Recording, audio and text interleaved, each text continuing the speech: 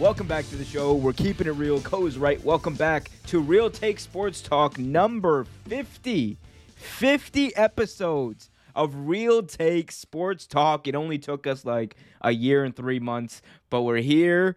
And man, are we ready to talk about sports? We got a lot to go over today. NBA free agency happened last week. We're going to break down and review some of the big signings from that. We're also going to be talking about NFL quarterback battles, the biggest storylines coming out of or coming into the preseason of the NFL, which, by the way, got underway after that Hall of Fame game against the Dallas Cowboys and Pittsburgh Steelers, two teams that I truly despise. Also, we're going to be talking about NHL betting scandals and much, much, much more. Also, I'm going to be revealing a brand new weekly show that is going to be running throughout the NFL season. So it's going to be a long one. It's going to be a fun one. And joining me to do that is Andrew, back from the depths of wherever he was.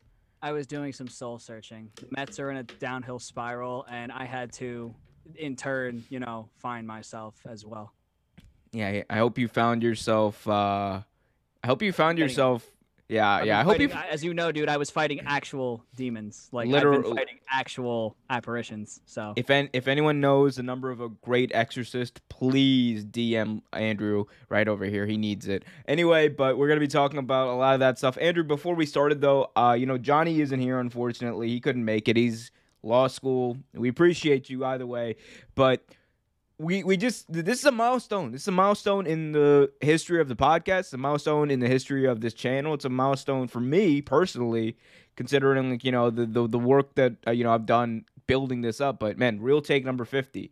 Remember when we started this out? It was just for shits and giggles, and now 600 subscribers, 600 plus subscribers, 50 episodes of this show, 22 episodes of Real Take Wrestle Talk.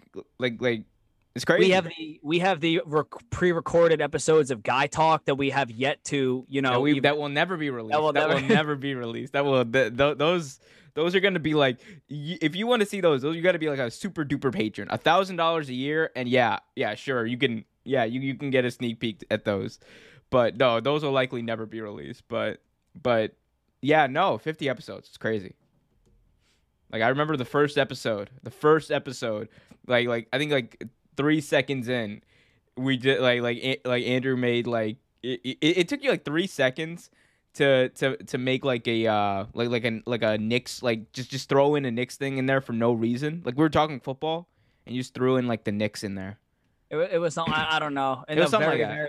It was a very I used to call that team in Washington that Dan Schneider owns. I used to call them by their original name a lot because I refused to conform to everybody else's standards of calling them football team. I grew up with them being called that other name, and it was an adjustment for me.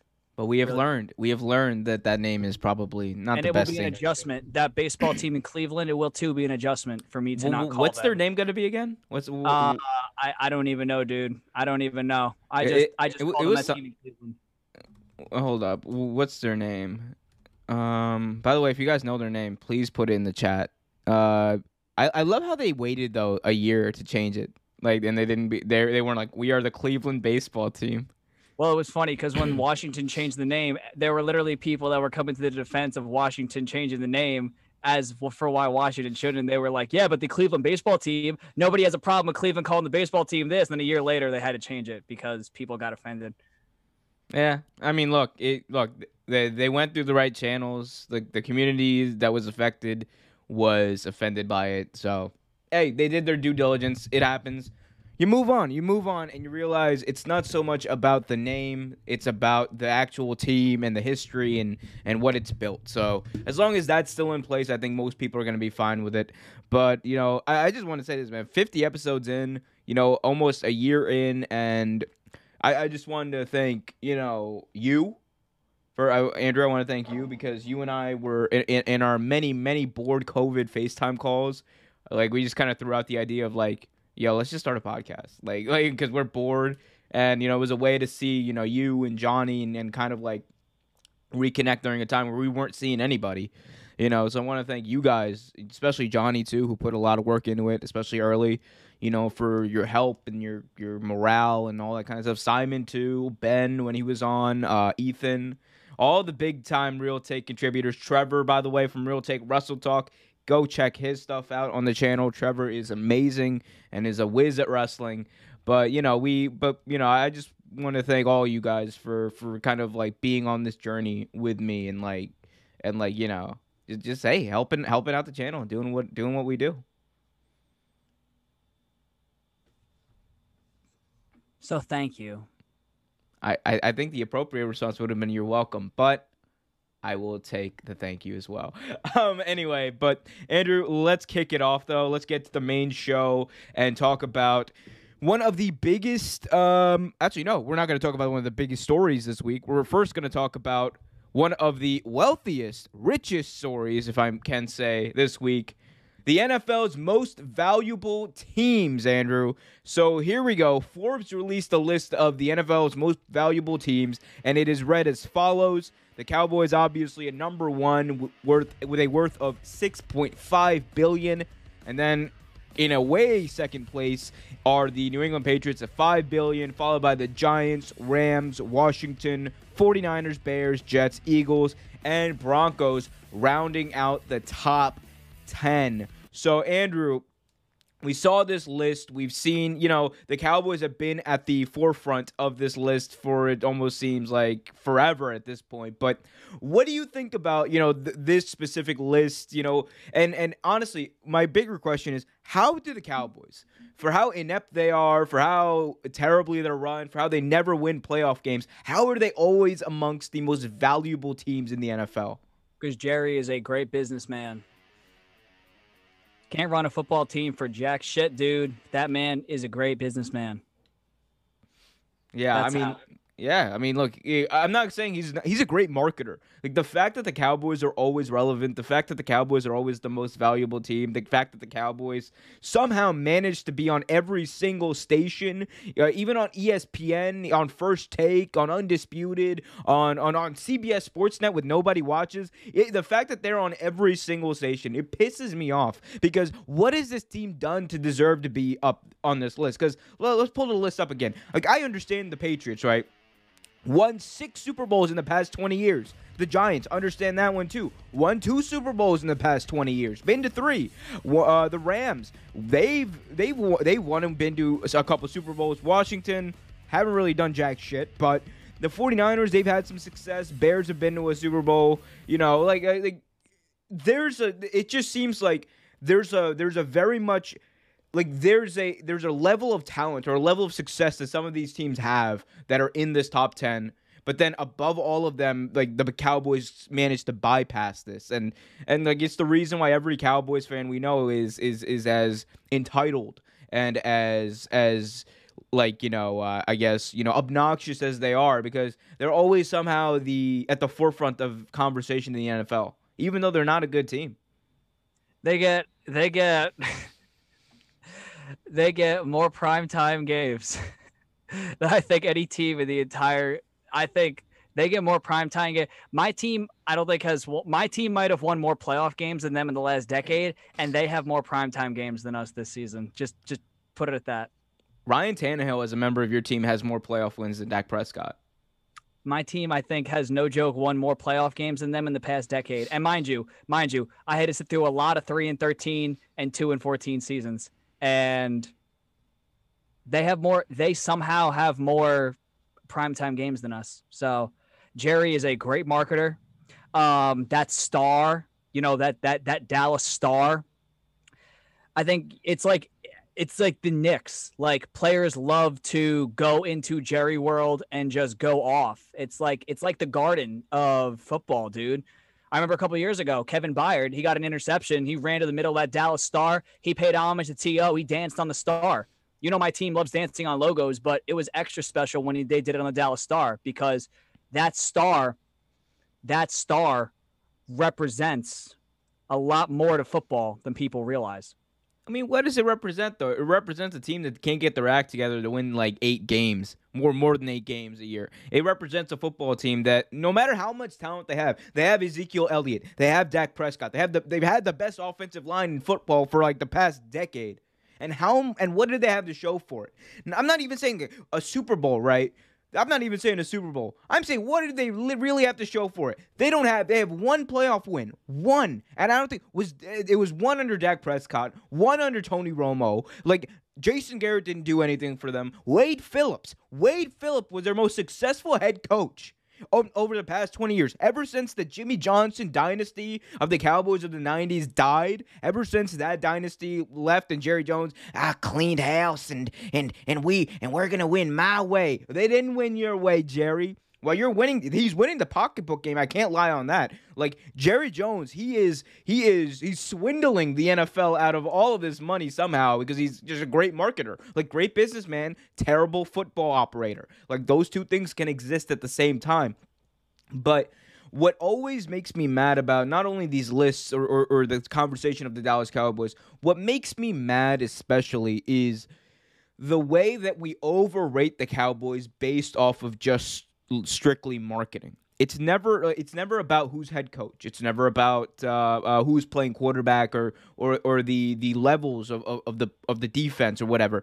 It's always about, oh man, look at Dallas. See, they have to win this year. Like, you see this thing? They're like the odds-on favorite. I think it's like 40-1 odds or whatever that they're gonna win the NFC East. And I'm like, dude, realistically, a team that loses 10 games this year, a 7-10 team could host a playoff game from the NFC East. It's wide open. No, my favorite too was if you go back and you find the clip, dude, there was a clip last year where Pat McAfee was literally going over. They were breaking down the NFL power rankings, right? And they had the Ravens at 4. They had Kansas City at 1. They had all those teams, and but they're going from 32 all the way up. So they were Jets, Giants, Bears, all those teams, Jacksonville, those really bad teams. And then they get to 12, and they were the Cowboys at 12. And he was just honestly, I look at the Cowboys at 12, and I look at teams numbers 13 through 32, and other than the Jets, I don't think there was a team they were better than, and that was last year. Yeah, I mean, dude, it's bad up there. It's bad or down there. I don't even know. Look, Dallas has had problems for a while. It's just up to Dallas fans to admit that those problems exist, and it's up to the Cowboys organization to actually fix them. I just don't get how they can make this much money. And is it all just Jerry Jones's ego? It's gotta be, dude. It's gotta be, dude. I've never seen a team, dude. I've never seen a team lose as many games as they do, and yet somehow they're the favorite to win the division every year. And they're like we've said on the show, dude.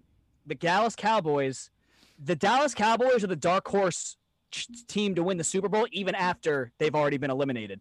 Oh, that's how much. But for some reason, that's how much the media believes in these Dallas Cowboys every single year.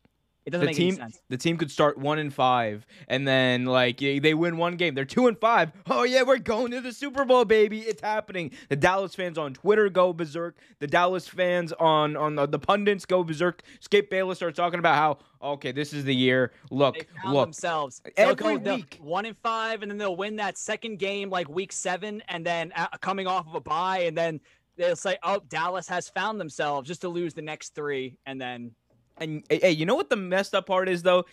Because they're in the NFC East, you can't discount that either. You can't just be like, oh nah, they're out of divisional hunt. That division is not decided until week of the season. Last year, dude, we were literally a Nate Sudfeld away from a 6-10 team hosting a playoff game. And we called it. We called it on either the first or second episode of this show. We said, because we were making our predictions, we got to find that soundbite. We even said that the NFC East is the one division you cannot predict who's coming out of that division because there's every team in that division, for some reason, that beat up on each other, they can all split with each other, and then at that point, it's literally going to come down to week 17. That's just how the NFC East is. It's so predictable. It's so unpredictably predictable. You know what I mean? That's the perfect nickname for this division. Unpredictably predictable. It is a wild division. And look, all the shit people out. You just know week 17 is when it's decided. All the shit people want to say about the Eagles, all the shit people want to say about they're rebuilding, they might be the worst team in this division. Watch the Eagles go out there and win the division. Just watch them. Washington wasn't supposed to last year. Dude. I'm even saying this. Jalen Hurts could get injured. Joe Flacco could be out there starting games. That team could still win, a solid 6 games under Flacco. And that might be enough. That might be all he needs. Johnny's not going to like this. I don't believe in Danny Dimes, but, Oh, look, he's not here to defend it. Johnny's not here to defend it, but I'm going to say it right now, live here so everyone can hear. Daniel Jones in 2022 will not be the starting quarterback of the New York Football Giants. That is true. That is gospel. Take it to the bank. I'll eat my hat if I'm wrong, but I'm very much sure that I'm right. Daniel Jones will not last through this season as the starting quarterback. I second that. Yeah, only real takes on this 50th episode spectacular of Real Take Sports Talk. If you haven't already, remember to like this video, subscribe, hit that notification bell so you get notified whenever a new video is released. Also, Real Take Sports Talk is coming back to Spotify, Apple Podcasts, and wherever you listen to your podcasts today. Hopefully by the end of this week, I'll have that figured out, working out some stuff with Anchor and all that kind of stuff, setting that up. But that will be set up. Again, John Davis in the chats says they need to have a better mentality and fix the front office because they definitely don't lack in talent. I agree with that. Biggest waste of talent in the league. Yeah, he's talking about the Cowboys. Cowboys. Oh, we've known this.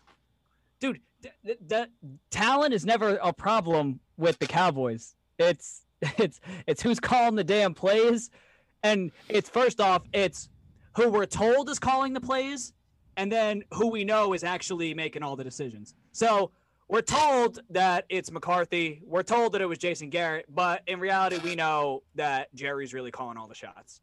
We know this. Well, yeah, it's been Jerry for a very long time. It's like he's the guy. He is the guy. Like that's just plain and simple like that. Anyway, let's move on, Andrew, and talk about something we rarely get a chance to talk about here. That's the NHL, the National Hockey League, as it's known. Once my Canucks were eliminated officially, I checked out completely. I didn't even watch the Stanley Cup playoffs. Did you now? I only watch the Canucks, dude. I won't even watch the Devils. I only watch the Canucks. Oh, well, don't watch the Devils. They're just sure to disappoint you. They're just like the Devils are just. They can't disappoint me. It's not my team. The only teams that can disappoint me are my teams, and they're very good at that. They're very good at that. Oh yeah, like you have an amazing you picked the most snake pick franchises in sports. You got the Mets, the Knicks, the Titans. Like that's the Canucks. Oof. Anyway, a team that might be snake bit after this news landed are the San Jose Sharks, because the NHL announced Saturday that it would be investigating the San Jose Sharks forward Evander Kane after it was alleged that he bet on games and intentionally might have lost some games for profit. His wife Anna alleged this on social media in a series of scathing Instagram stories. Anna Kane detailed her husband's NHL betting habits and lavish vacationing parties and much more. The quote was from the Instagram story, "Can someone ask the commissioner, Gary Bettman, how they let a player gamble on his own games, bet and win with bookies on his own games?" So those are serious allegations. And again, right now they're only allegations, but they were enough, and I think Kane's history is enough for the NFL, or the NHL rather, to look into this, which they have. They've launched a full investigation into these allegations, adding that the integrity of our game is paramount and the league takes these allegations very seriously. What's also kind of made this a bigger story is that Kane, who again plays for the San Jose Sharks, has had financial problems in the past. You know, he's 29 years old. He filed for Chapter 7 bankruptcy earlier this year. He made $3 million, but he owes hundreds of thousands of dollars in gambling debts that have occurred throughout the past few years. So there's a bit of a shoddy history with him. And again, these are at this point still allegations, but very serious and could very seriously hurt not only the Sharks, not only Kane himself, but the NHL also. So, Andrew, talk to me about this. We've seen the similar scandals, involving, not players, but in the NBA, we had the referee. But this is much more serious because this is like point shaving levels of bad. This is you are trying to throw games. How bad is this? Oh, this is. See, hockey is a weird sport too to throw games because honestly, like as much as people want to sit there and they'll argue like, oh, you can't really. They'll say like in certain sports you can't throw games as long as you're on the ice or on the field or you know what I'm saying. As long as you're like on whatever you're playing on, you can throw the game. I think he's a left winger. So, because people have asked, like, how could he possibly throw the game? Well, for starters, whatever side he's on, he could really not defend, not hustle for a couple like loose pucks or something like that. You know what I mean? There's that aspect of it. Personally, the NHL, I don't know how they let this happen. Like they must have been getting loose with their rules. Was he giving the money to somebody else to place these bets? Was he like, they got to find all this stuff out because they can't be letting this stuff happen. At least, someone like me who's big into sports betting, I'm not saying I condone this, but, he could have at least let me know he was going to do it. I can't hear you. I think you're muted. Yeah, I mean, look, he probably could have let all of us know that he was doing this. Although if he had done that, it probably wouldn't have been this big a problem. He would have been out of the league.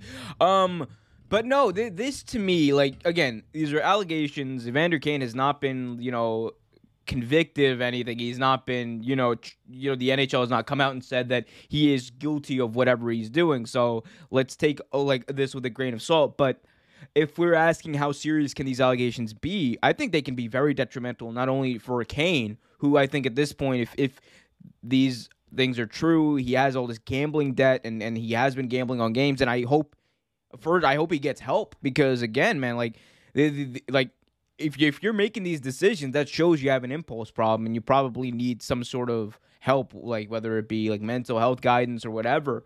But if they are true, then you can be rest assured he's going to be banned from the game. That's the first thing that's going to happen. He's going to be banned from hockey forever. He's never going to be able to attend another hockey game. All that kind of stuff. He's going to be full ban from the NHL. He's probably going to be banned from multiple other leagues as well, up in Canada, Russia, wherever. He might have to go. I don't even know if he'll ever even play again at that point. But the other thing that's going to happen is here's the thing. The NHL is a sport that people pay. It's very similar to the MLB. Unless you're a huge fan of hockey, you only pay attention 2 times: when the championship tournament or the playoffs are going on, or when a scandal like this happens. Those are the only 2 times people pay attention to sports like baseball and hockey. If you're not already a fan of one of those sports. And we saw it with the MLB, Andrew. We saw it with the MLB. When the Astros scandal happened, what happened? You had ESPN, Fox Sports, everyone who barely talked about baseball, barely mentioned it before. Everyone jumped on it because it was a scandal. It was a juicy story. And you can expect the same thing to happen here. Stephen A. Smith is gonna become an expert on hockey overnight. Somehow. So is Max Kellerman. So is Molly Quorum. So is everyone. They're just gonna become an expert at ESPN on hockey, and then you're gonna see everyone come out and condemn hockey as a sport where they allowed this to happen. And look, if the NHL allowed this to happen, that's on them. That's on them. Like, it's on Evander Kane for doing it, but it's also on the NHL for finding out this way through his wife claiming it in an Instagram post. That shows you how weird and corrupt the system is. So for the NHL, this could be a very big story, and unless they come down against it hard, don't do what the MLB did with the Astros scandal, where you didn't do anything to the players who were involved and punish other people.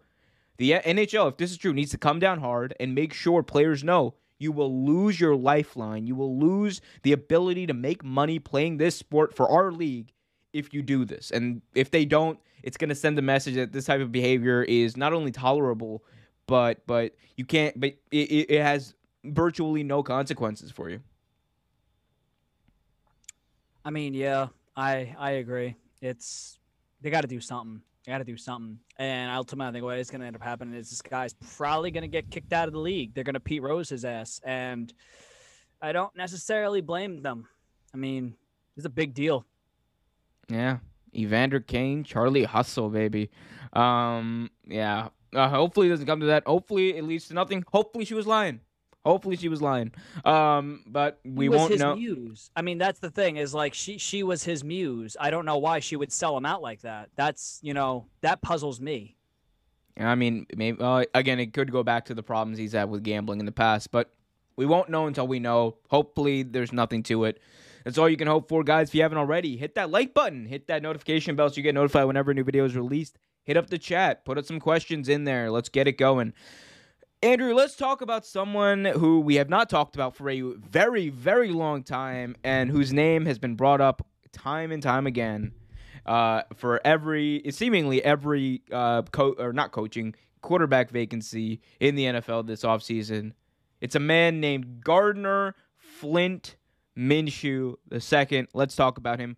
The Indianapolis Colts could be in the market for a new quarterback after it was announced that the foot injury to Carson Wentz would require surgery. He's had surgery, and now there is no real timetable for his return, but the injury could keep him out for as long as 6 to 12 weeks, which would probably mean as early as the first few weeks of the season into possibly into October, and he might return in November. So with that being the case, one quarterback who is still out there is someone who I think they should consider trading for as a way to steady the ship, at least until Wentz returns, or maybe this guy might become a cheaper option than Carson Wentz. And again, his name is Gardner Flint Minshew II. I have the stats here, as I always do. Minshew Mania, 37 touchdowns, 11 interceptions, 7-13 as a starter. However, he was on that terrible Jaguars team.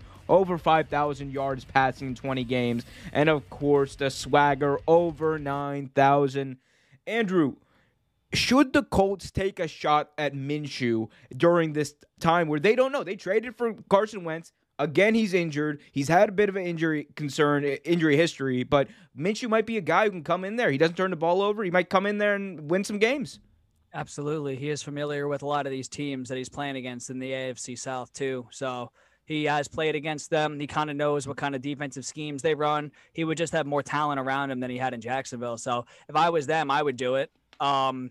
Not like it's anything new. Yeah, you might have to learn Frank Reich's playbook or anything, but he's gonna be handing the ball off to Jonathan Taylor. He does have some studs out there on the outside of receiver, and he's gonna have a hell of a lot better defense in with Darius Leonard just inking that fucking massive deal. He's gonna have a hell of a lot better defense in Indy than he had in Jacksonville. So I think they should take a chance on it too. Plus, when Wentz comes back from the foot surgery, like, you don't know what Wentz you're getting. Like, they don't know what kind of Carson Wentz they're going to get, dude.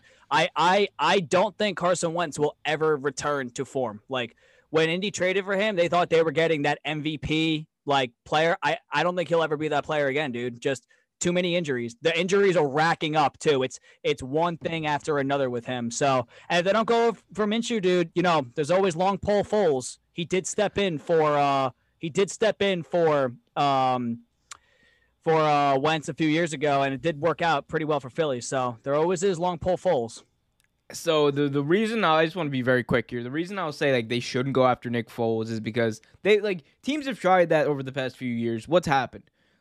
When he got traded to Jacksonville, or when he signed with Jacksonville, injured, replaced by Minshew, and then traded off to the Bears. He gets to the Bears. He gets to Chicago. He starts a few games, does well in the first one, goes on a losing streak, gets injured, gets a serious back injury. Now he's back. He's the third-string quarterback for the Chicago Bears, but he's someone they're looking to move on from because he's just not the most talented guy on the roster. And look, I understand the Frank Reich, coaching tree. I understand the Frank Reich, it worked with him. It worked with Nick Foles back in Philly, but here's the thing. You also have to factor in Nick Foles is getting paid a lot of money next year. And he's getting paid a lot of money. Wouldn't it be better to trade maybe a fourth-round pick for a quarterback who has shown that he has probably just as good an upside as Nick Foles in that offense. There might be a learning curve, but just as good an upside as far as a player, and much, much cheaper. You can activate that 50-year option, have him hang out for another year just in case Carson Wentz might not be the guy. Like, and again, you want to talk about, like, quarterbacks who've been there, done that. The production here in 2 seasons, it will always baffle me how this guy, 37 touchdowns, 11 interceptions on one of the worst teams in the NFL over the past 2 years. He managed to do all of this. He managed to pass for over 5,000 yards and didn't turn the ball over, had great rapport with his receivers, had great timing, had great leadership qualities that his teammates liked and that made him trusted. This swagger about him, the ability to so much, it's all there with Minshew. It's all there. He's cheap, he's affordable, he's on the market, and he could come in there and win some games, because you talked about the defense, you talked about the receivers. One thing we didn't talk about, the offensive line. The offensive line in Indy is significantly better than the one in Jacksonville.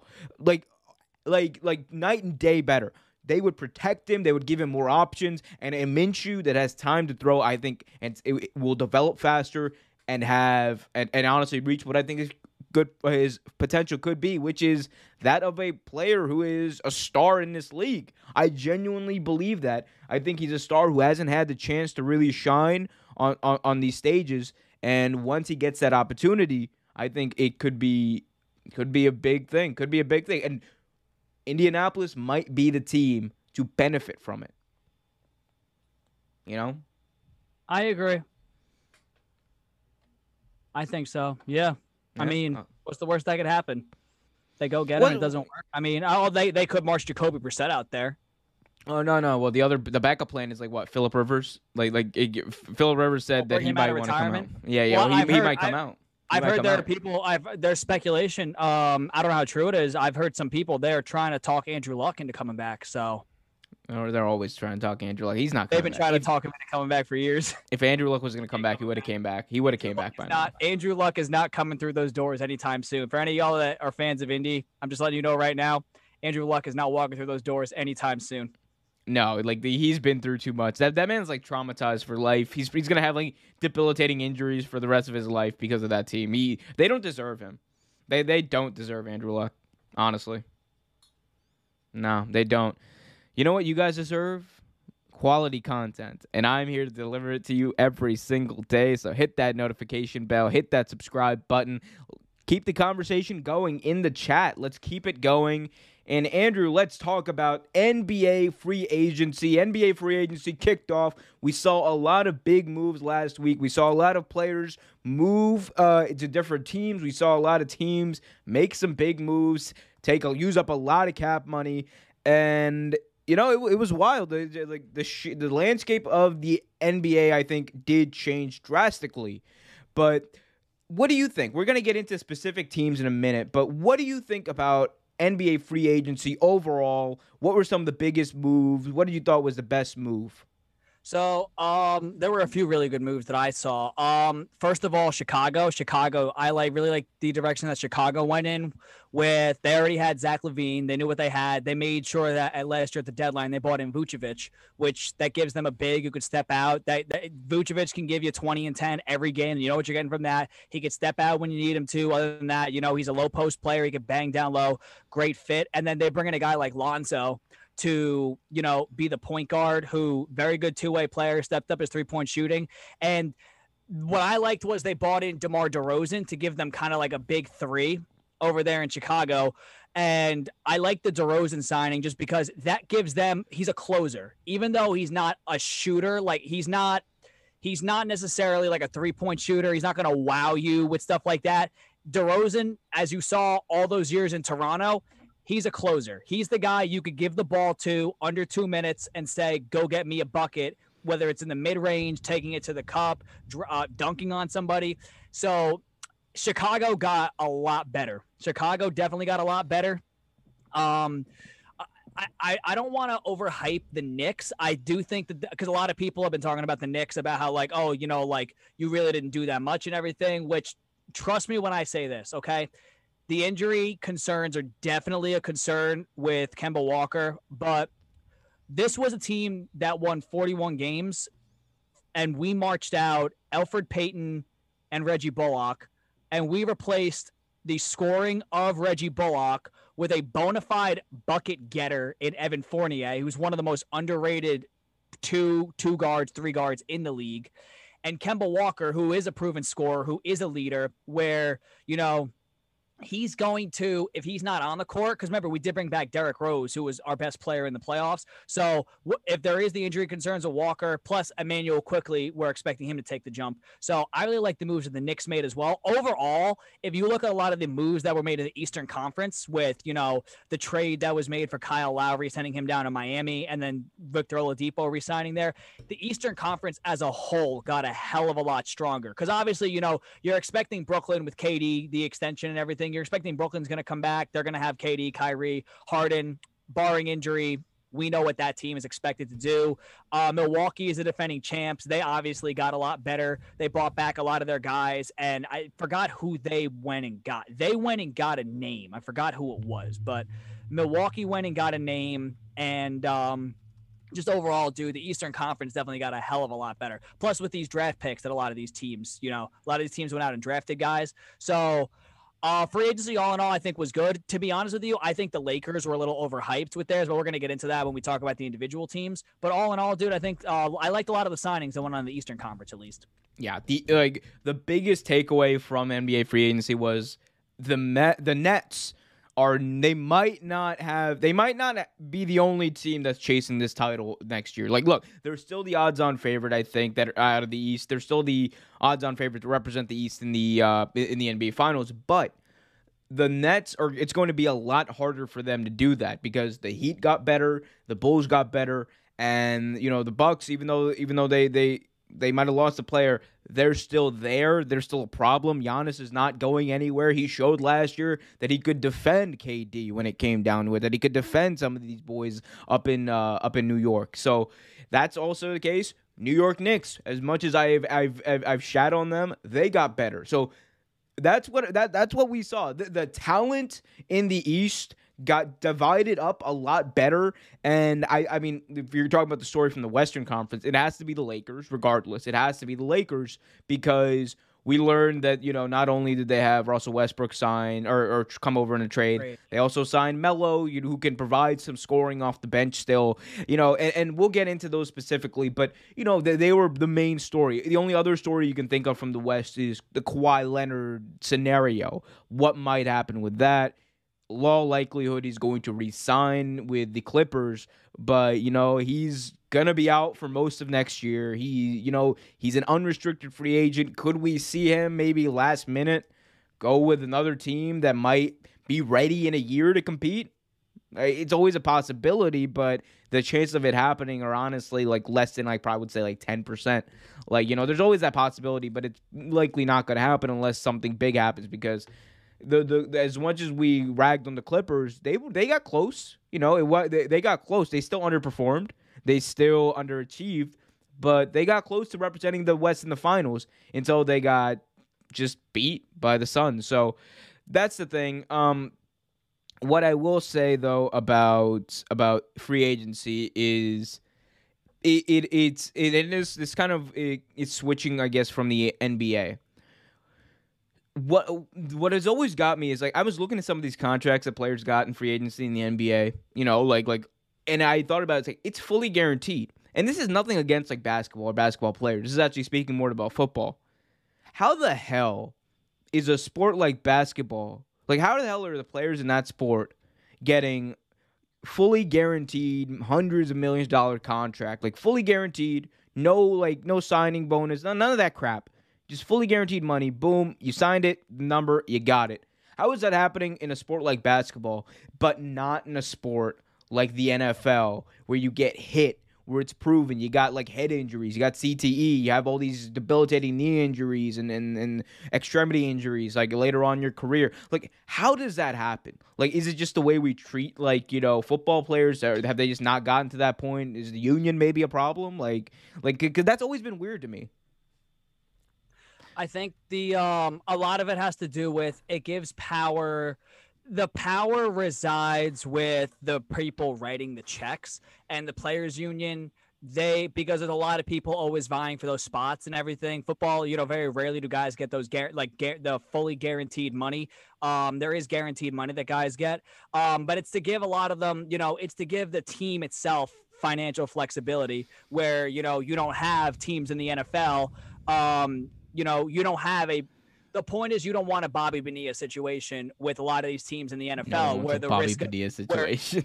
you don't want a Bobby Bonilla situation in the NFL with all these teams where the risk of injury is a hell of a lot higher, where, you pay a linebacker, $100-something million a year, and then he goes and tears his ACL. He's not the same player. And now what do? Now you're stuck paying him for the next 5 years, and that's a cap hit. Whereas you can, because that's not going to put fans in the seat. If you pay a guy $100 million and then he goes and tears his ACL or something like that, that's not a good return on investment. The NFL, because of the high risk of injury, they have yet to figure out a way to kind of balance that out. So they have their own system. Basketball is a lot different. And I do think the owners, they realize that because the risk of injury is a lot different, especially with the way the game is now, where it's less physical. The game is less based on physicality and more based on cardio and finesse. So that's why I think you see the big difference when it comes to the type of money and the type of guaranteed money that basketball players make as opposed to football players, which you also have to think about it from this perspective too.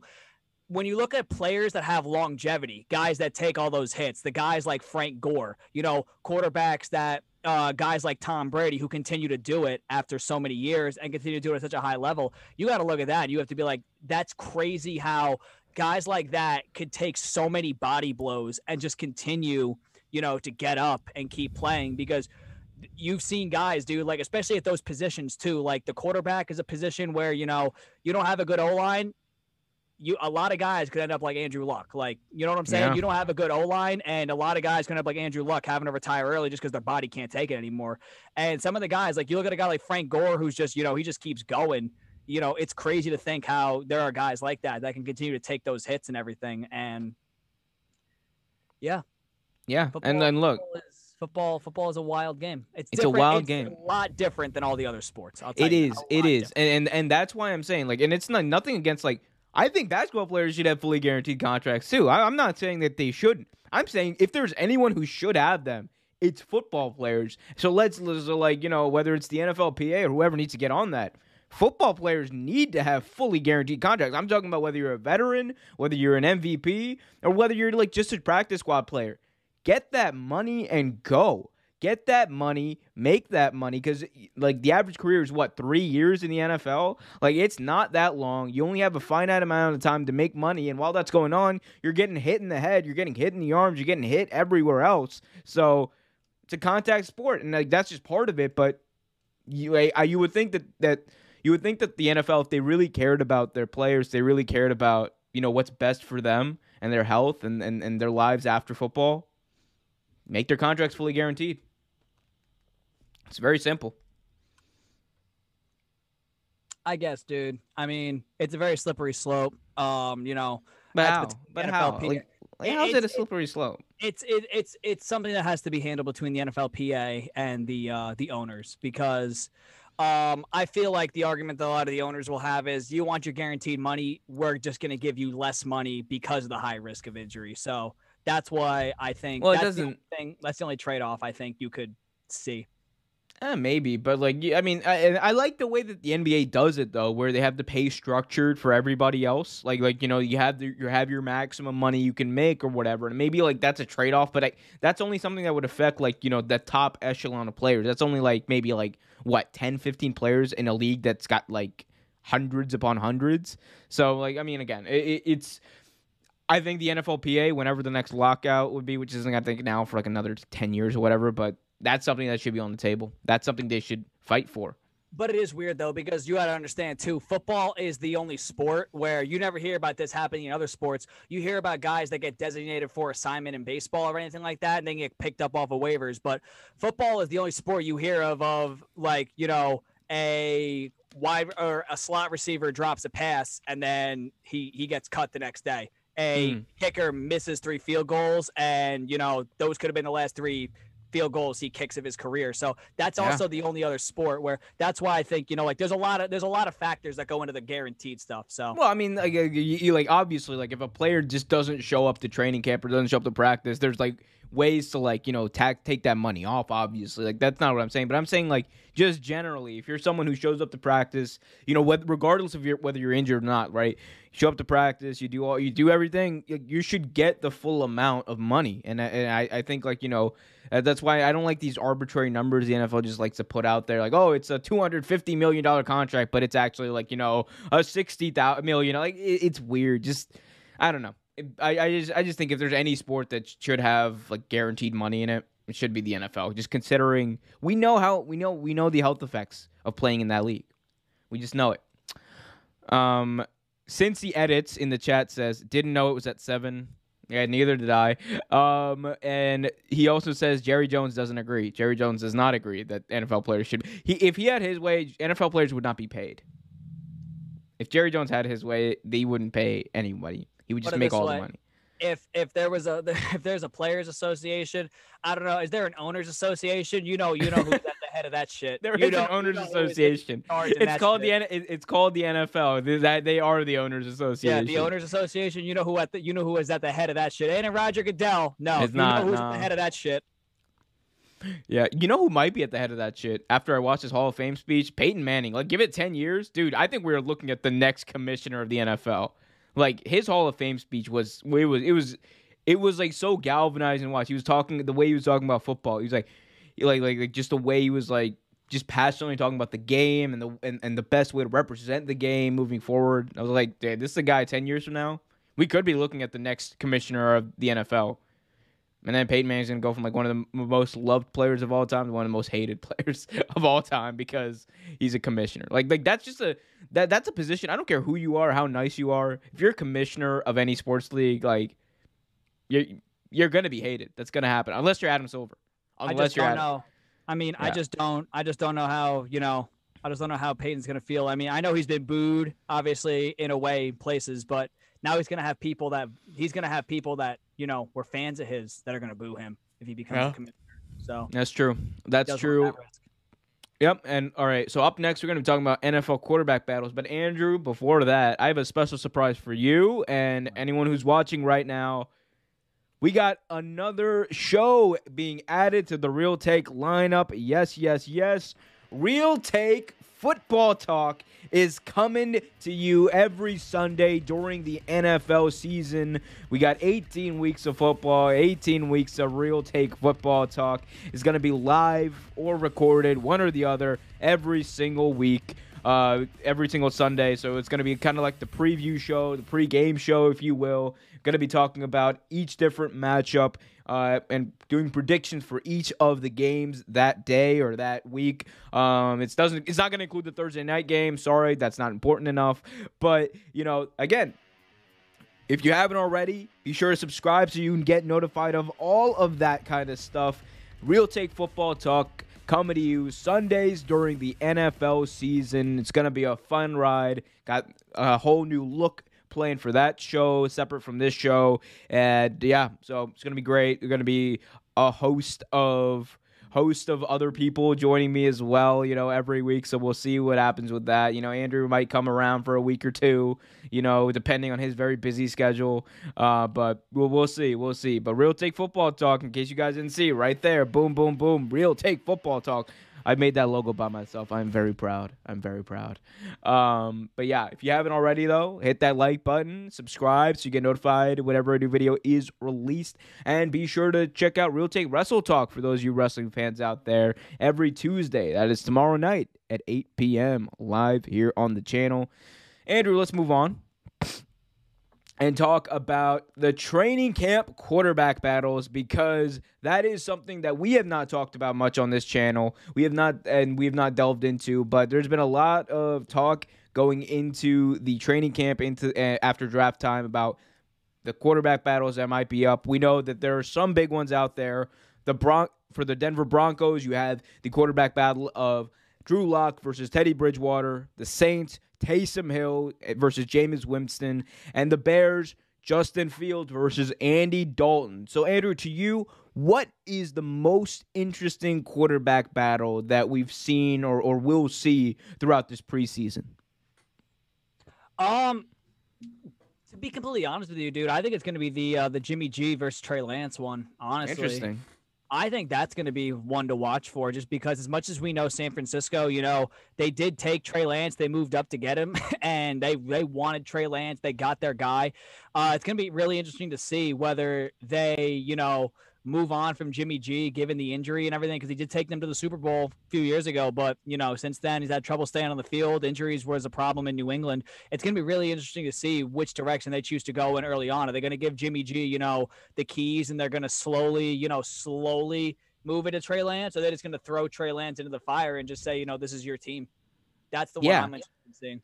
Yeah, I'm interested in seeing that one too. Like the dynamic is weird because Trey Lance wasn't even a guy up until like maybe a day or two before the draft that the Niners were supposed to be looking at. They were looking at potentially, Mac Jones. That was always the reports, at least, and those reports were obviously wrong and smoke screens. But they got Trey Lance, who was a guy that both you and I said could be possibly the best quarterback out of this bunch. He's got the highest ceiling, I think, of almost any quarterback in this class, other than, in my opinion, Trevor Lawrence. But we disagree on that.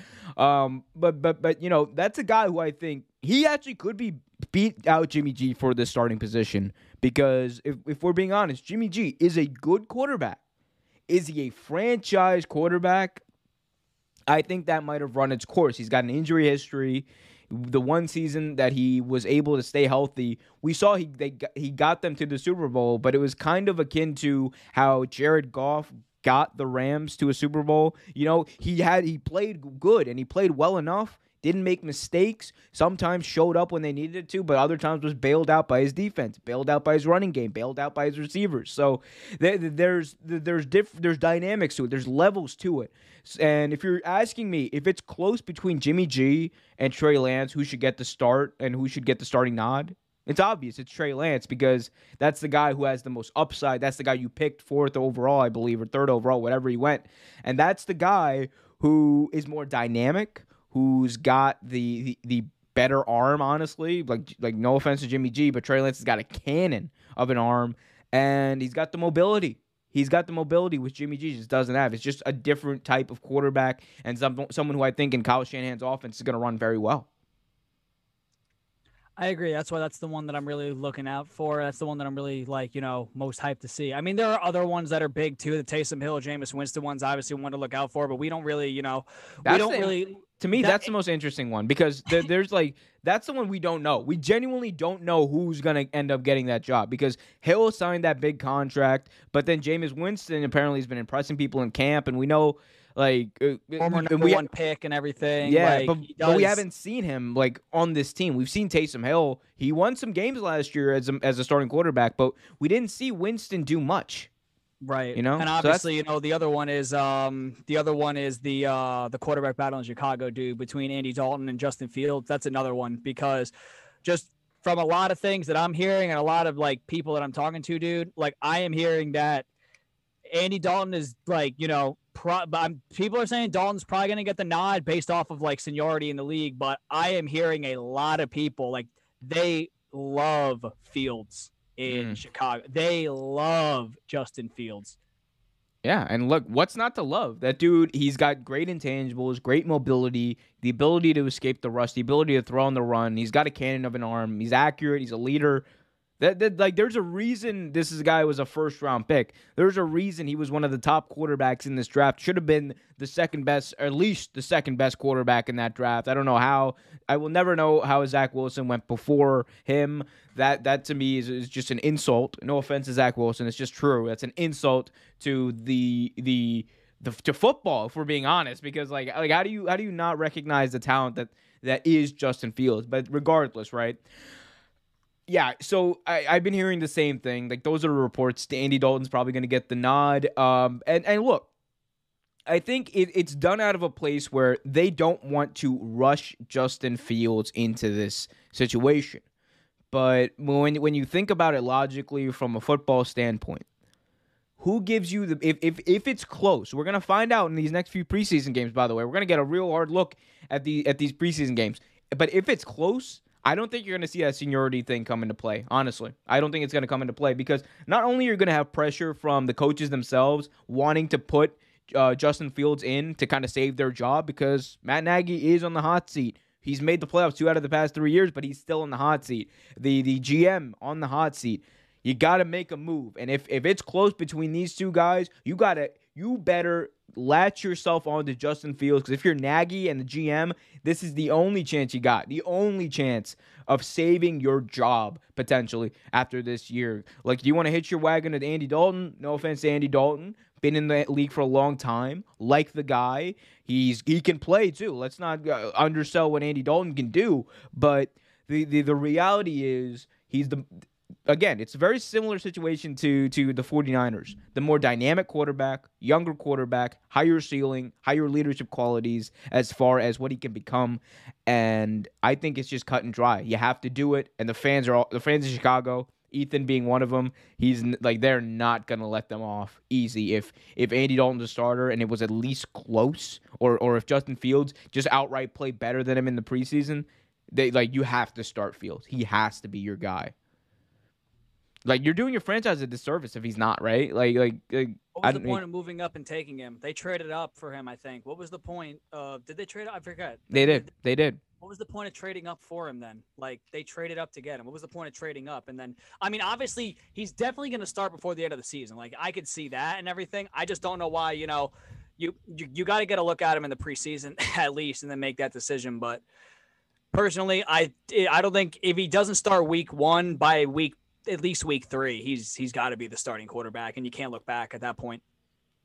He will be. He has to be. It's only with that situation, it's only a matter of time before somebody realizes that this guy is not only great, but he needs to start if they have any chance of keeping their job. Because that's, I think, the biggest thing that's going to factor into this decision is how much on the hot seat is Matt Nagy. Because no coach wants to lose their job. We've seen coaches be desperate to keep their jobs, and sometimes they make moves like this that pay off.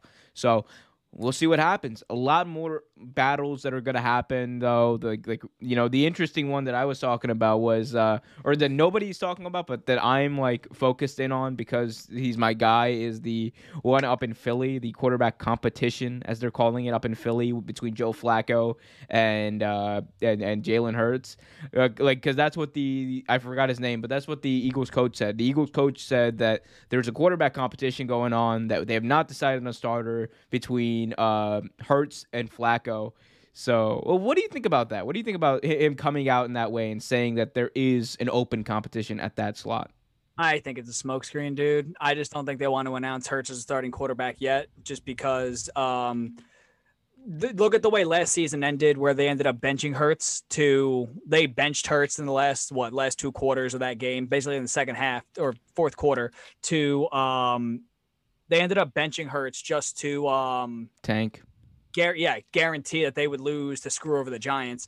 I just think it's a smokescreen, dude. I don't think there really isn't much of a competition. I think they're having a competition to evaluate the two of them, but I don't really think it is much of a competition. I think week 1, they're going to march Jalen Hurts out there and see what Jalen Hurts can do in year 2. Yeah, I mean, for me, it's look, I'm a Ravens fan. I love Joe Flacco. That's just true. But if we're being honest about it, right? Jalen Hurts it's a very similar situation to all these other things we've been talking about. Younger guy, it's a younger guy, more of a high ceiling. You want to see more out of him. You want to see what he can do. More dynamic quarterback as well. So for me, it's only one of these things. It's Jalen Hurts' job to lose. That's what it really is showing to me is. It's Jalen Hurts' job to lose. Maybe they've seen something out of him in this offense that they don't like. Maybe they're just trying to motivate him. But we all know Jalen Hurts is likely going to be the starting quarterback unless he just completely collapses. Unless he completely collapses in training camp in the preseason, just doesn't play well at all. That's the only way I could see maybe Flacco starting. Injury also, if Jalen Hurts gets injured, that's been Flacco's specialty, by the way. Every year since 2008, you are guaranteed to get at least 3 or 4 Joe Flacco starts.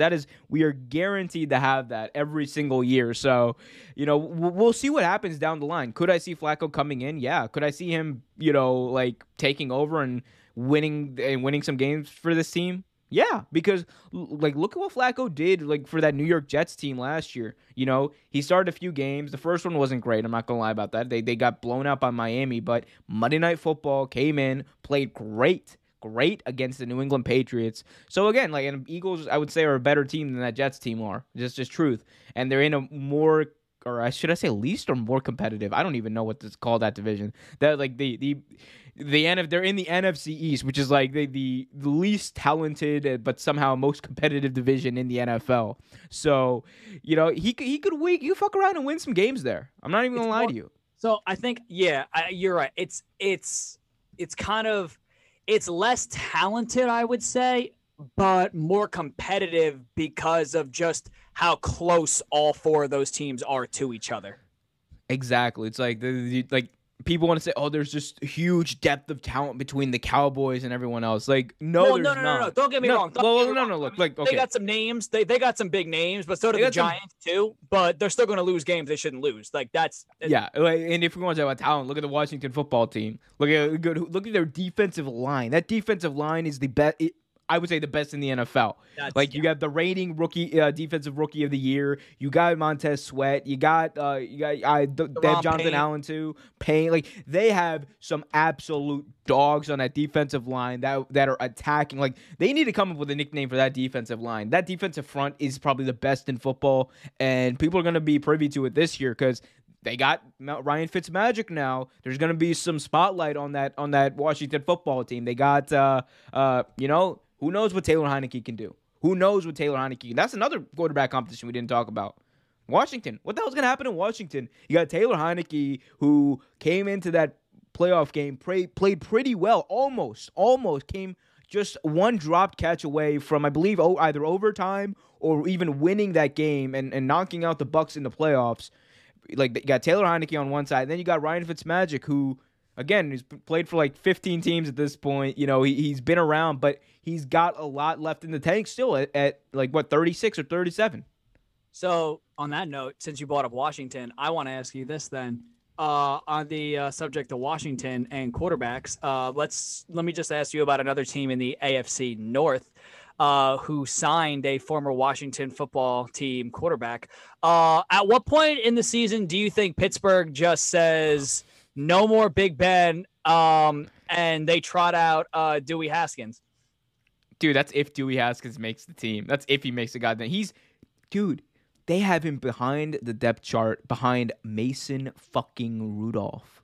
Like, the Mason fucking Rudolph. This guy's only claim to fame is that on a Thursday night football game, fucking Myles Garrett took his helmet and just walloped him across that.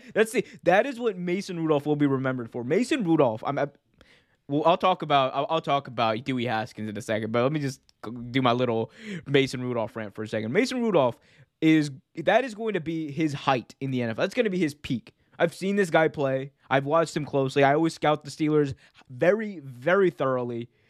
This guy is not going to be a starting quarterback. He is a bubble player who, by the luck of the draw, by the luck of just being on this team for the past like 3 or 4 years, he's still on this team. The Steelers are one of those organizations that they like to keep players around who are familiar with the offense, familiar with the schemes and everything. So that's, again, if Dwayne Haskins actually is able to beat out Rudolph the Red-Nosed Reindeer up there, then, I don't know. That's like, look, it's a matter of time before Big Ben gets injured. It's a matter of time before that happens. If he does, then the Steelers are going to have a legitimate decision here because those are two quarterbacks that I think, as far as what they've shown they can do in the NFL, as far as their talent level, their skill, they're pretty much similar, dude. Like they're pretty much similar. Like, look, I dare to say Mason Rudolph's probably a better leader than Dwayne Haskins, but again, that's not saying a lot. I think Dewey Haskins just might have more raw ability.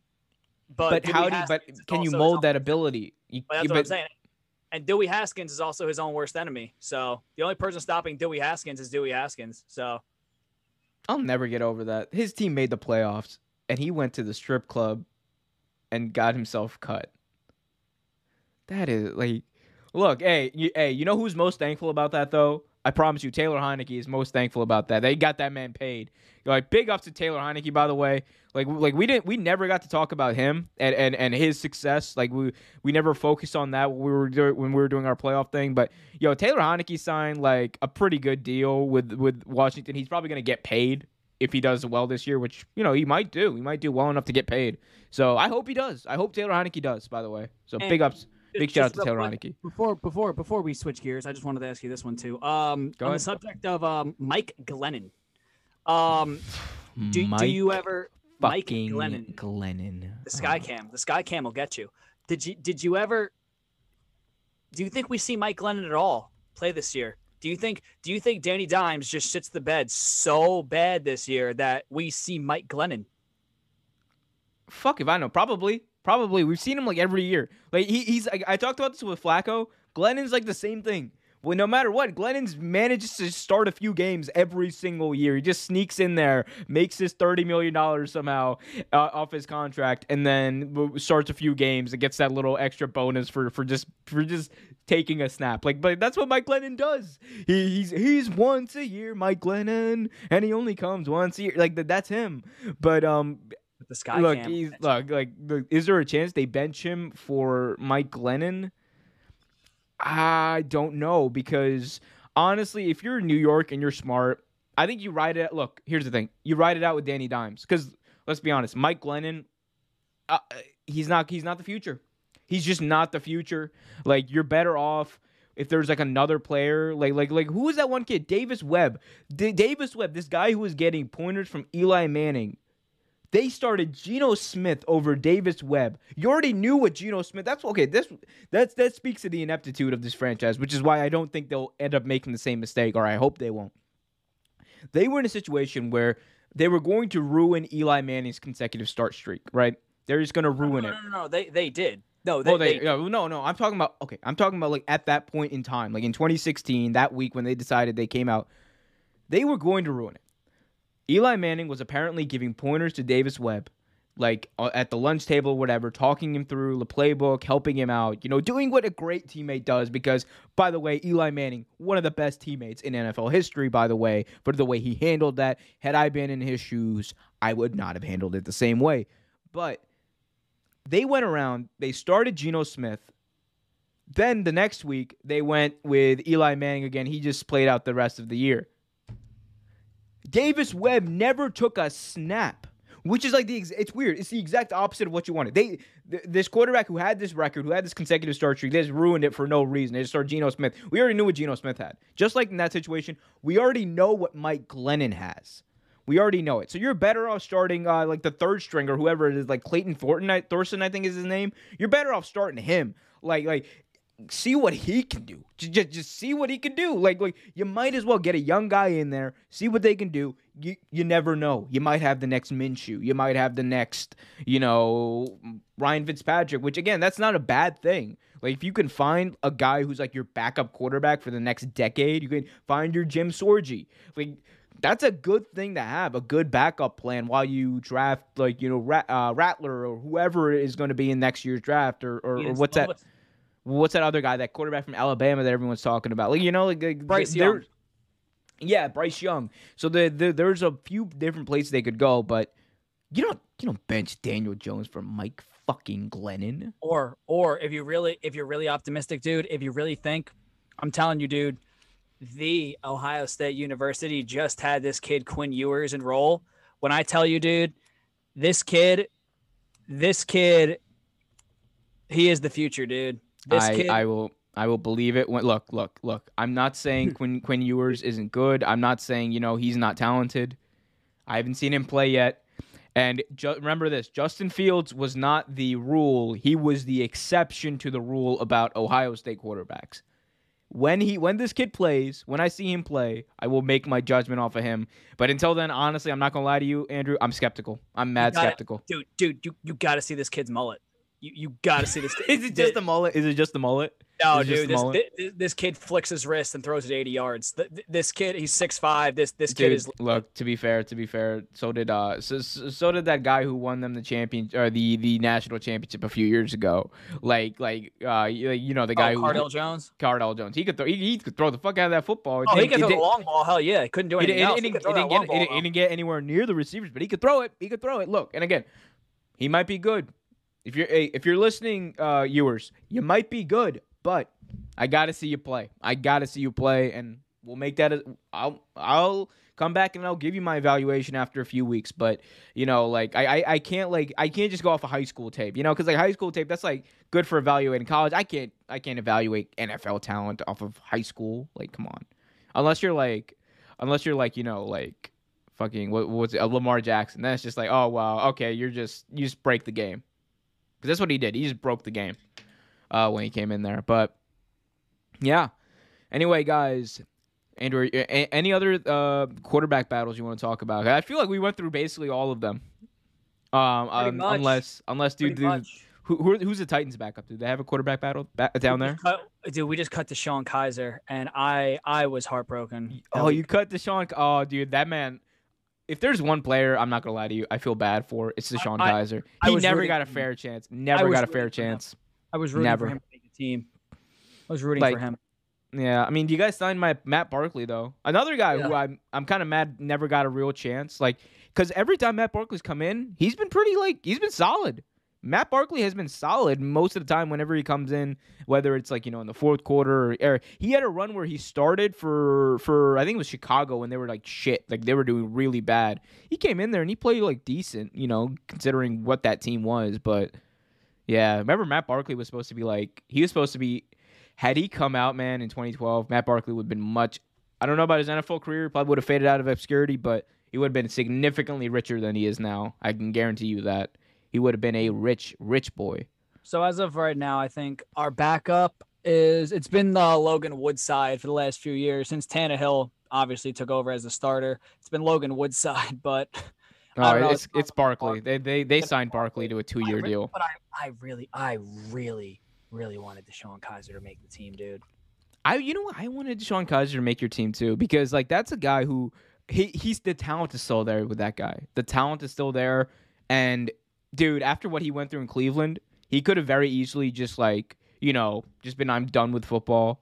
He stuck in there. He played for a few different DeShone Kizer, if you're out there, man, I hope he lands on his feet. I genuinely hope DeShone Kizer lands on his feet because he's a kid who, had he gone to a better team, there had to be a guy. There had to be that guy who was going to go 0-16 for that Cleveland Browns team. That was going to happen. It was unavoidable. That team was going to lose, right? It's sad that it wound up being him because that dude was mad talented coming out of Notre Dame, and then but what else can you say? I feel bad. I do too. Yeah, I rarely feel bad for players, but I definitely feel bad for DeShone Kizer. P's and P's. Well, hopefully he saved up some money. Hopefully he gets another chance. What am I saying? Anyway, guys, let's keep it going. Subscribe to the channel if you haven't already. Hit that notification bell so you get notified whenever a new video is released. Also, if you're listening to this on Spotify, give us a follow. If you're listening to this on Apple Podcasts, be sure to leave us a 5-star review as well so as many people as possible can see this. Hit that like button as well, guys. If you're watching this live on YouTube, let's spread the love, spread the real take culture, all that jazz. And before we move on to our next thing, let's take some questions from the chat here because we got a few. When speaking about Jimmy Garoppolo, Cincy says he was carried by Raheem Mostert and the defense, which is true. Cincy, echoing my sentiment, says Flacco over Hurts. Interesting take. Cincy also says Cardell Jones was a backup in the XFL. Yes, he was, and he was a backup for the greatest XFL team there was, the DC Defenders. We're coming back 2022, baby, or 2023, whenever the hell that thing maybe comes back. And last thing from Cincy, he says Brandon Wilson and Joe Burrow. He said it in the SpongeBob chicken, with one letter bigger than the other. I don't know why he did that, but okay. Trevor Sutton, co-host of Real Take Russell Talk on Tuesdays, just said Fields was exceptional. Period. Damn straight, Trevor. Damn straight, Trevor. Actually, Trevor, let's make you a mod on here. Yeah, let's make you a mod on this because you're part of the Real Take family. If you're part of the Real Take family, you get to be a mod.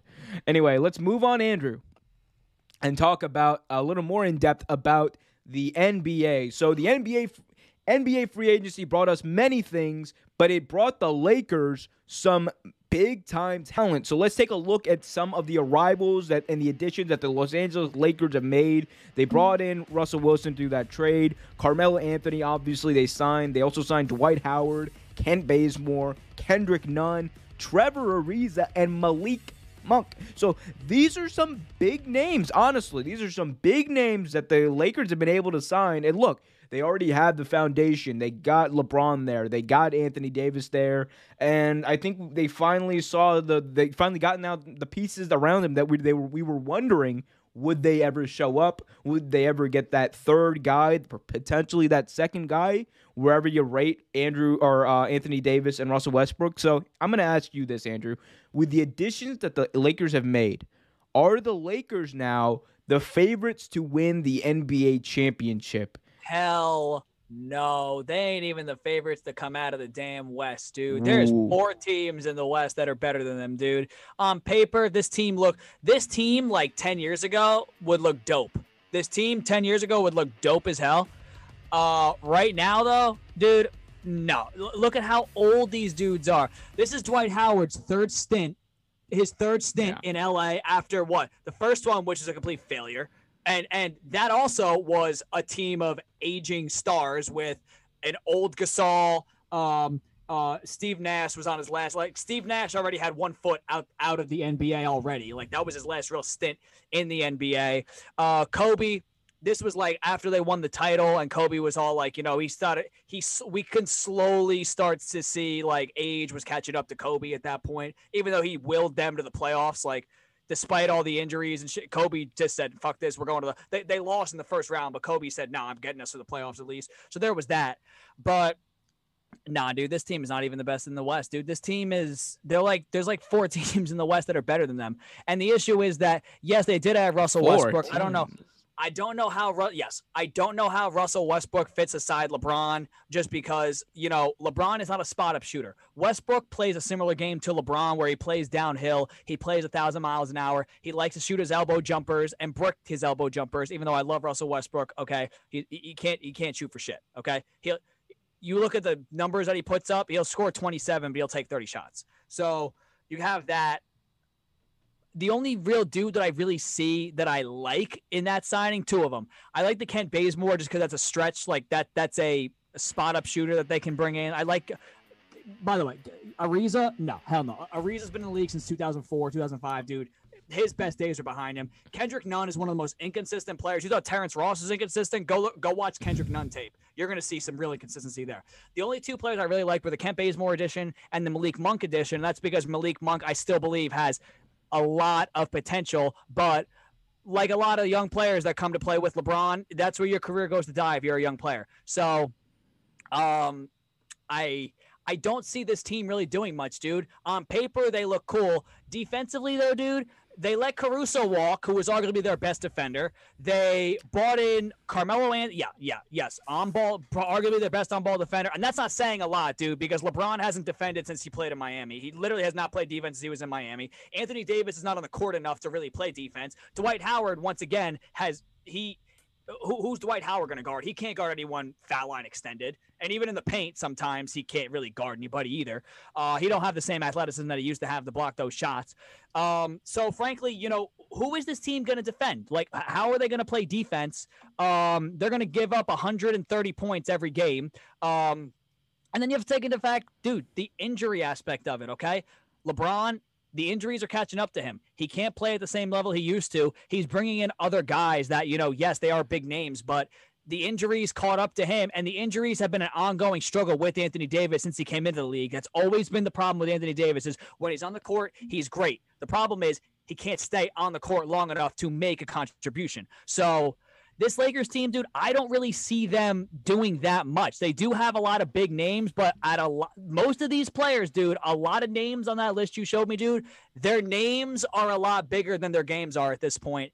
And that's why it doesn't bode well for the Lakers, dude. Think about it. Their problem, dude, they got older. They didn't get younger. They got older. Look at these teams they got to compete against, dude.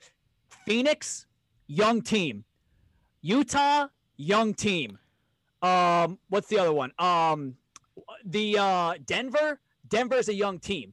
So that's 3 teams altogether. And then head to head, dude, even without Kawhi and everything, I still think head to head that the Clippers, given what they bought back, the Clippers have enough talent where if those two were to meet in a 7-game series, I think the Clippers could really give them, the Clippers could give them a fight in a 7-game series, but those other 3 teams, dude, they're just younger. Like, they're just younger. They're in better, like, I'm not going to say better physical condition, but it's like when you have, old men playing against young kids, and it gets to a point where the old men can't keep up with the young kids. That's what this Lakers team is. They're old men when you take them to account, them going up against Phoenix, where outside of Chris Paul, every dude on that team is young. Denver, every dude on that team is young. Jamal Murray, Barton, Jokic. These are young guys. And then Utah is another one, dude. Mitchell, Jordan Clarkson. Like, these are not 35 and up guys. These are all young guys that are in their prime that can still play. And the Lakers, they're guys that are past their primes. See, again, so you mentioned, this is an old team. You mentioned the injuries to LeBron. That's exactly why I think you make some of these moves, honestly. At least to me, LeBron and AD have both been injured for a lot of the years over the past year. That's kind of why they didn't really compete this year. AD was injured. So what do you need to combat that? You need to put the ball less in LeBron's hands. You need to give them bring in someone who can score. You bring in someone who can do a little bit of everything for that team, take pressure off of AD, take pressure off LeBron. And that's what I think they did with Russell Westbrook. They brought in a guy who, honestly, I think could still be the second best player on this team as far as the impact he has on this game. He's someone who I think LeBron is actually going to trust to handle the ball and dish out passes.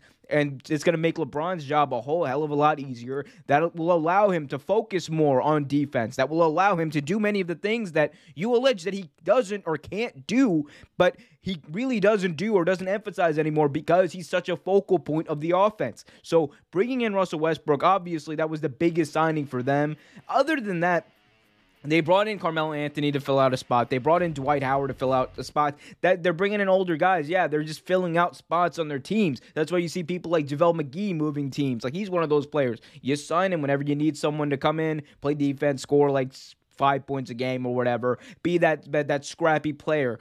Kirk Heinrich filled a similar role towards the latter end of his career. These are some of the guys LeBron will always bring in, but the crucial point was bringing in Russ, because no matter the pieces around him, as long as the pieces are generally, if you're talking about talent level, they're at least the same, if not better, than they were last year, even with Schroeder potentially being gone or what have you. I still think Russell Westbrook provided this team with so much talent now. He's provided this team with so much talent, and he's providing this team with so much production, potential production. Like, there's a good chance Russell Westbrook comes on this team, still averages a triple-double. Whether he's not going to score 30 points a game, he might not even score 20. He might have an 18, 10, and 10 triple-double average. But you know what? On this team, that impact is going to speak volumes. Because, like I said, it's going to take pressure off LeBron. It's going to take pressure off AD. They can focus on their aspects of the game. It'll make their game flow better. It'll make them play better.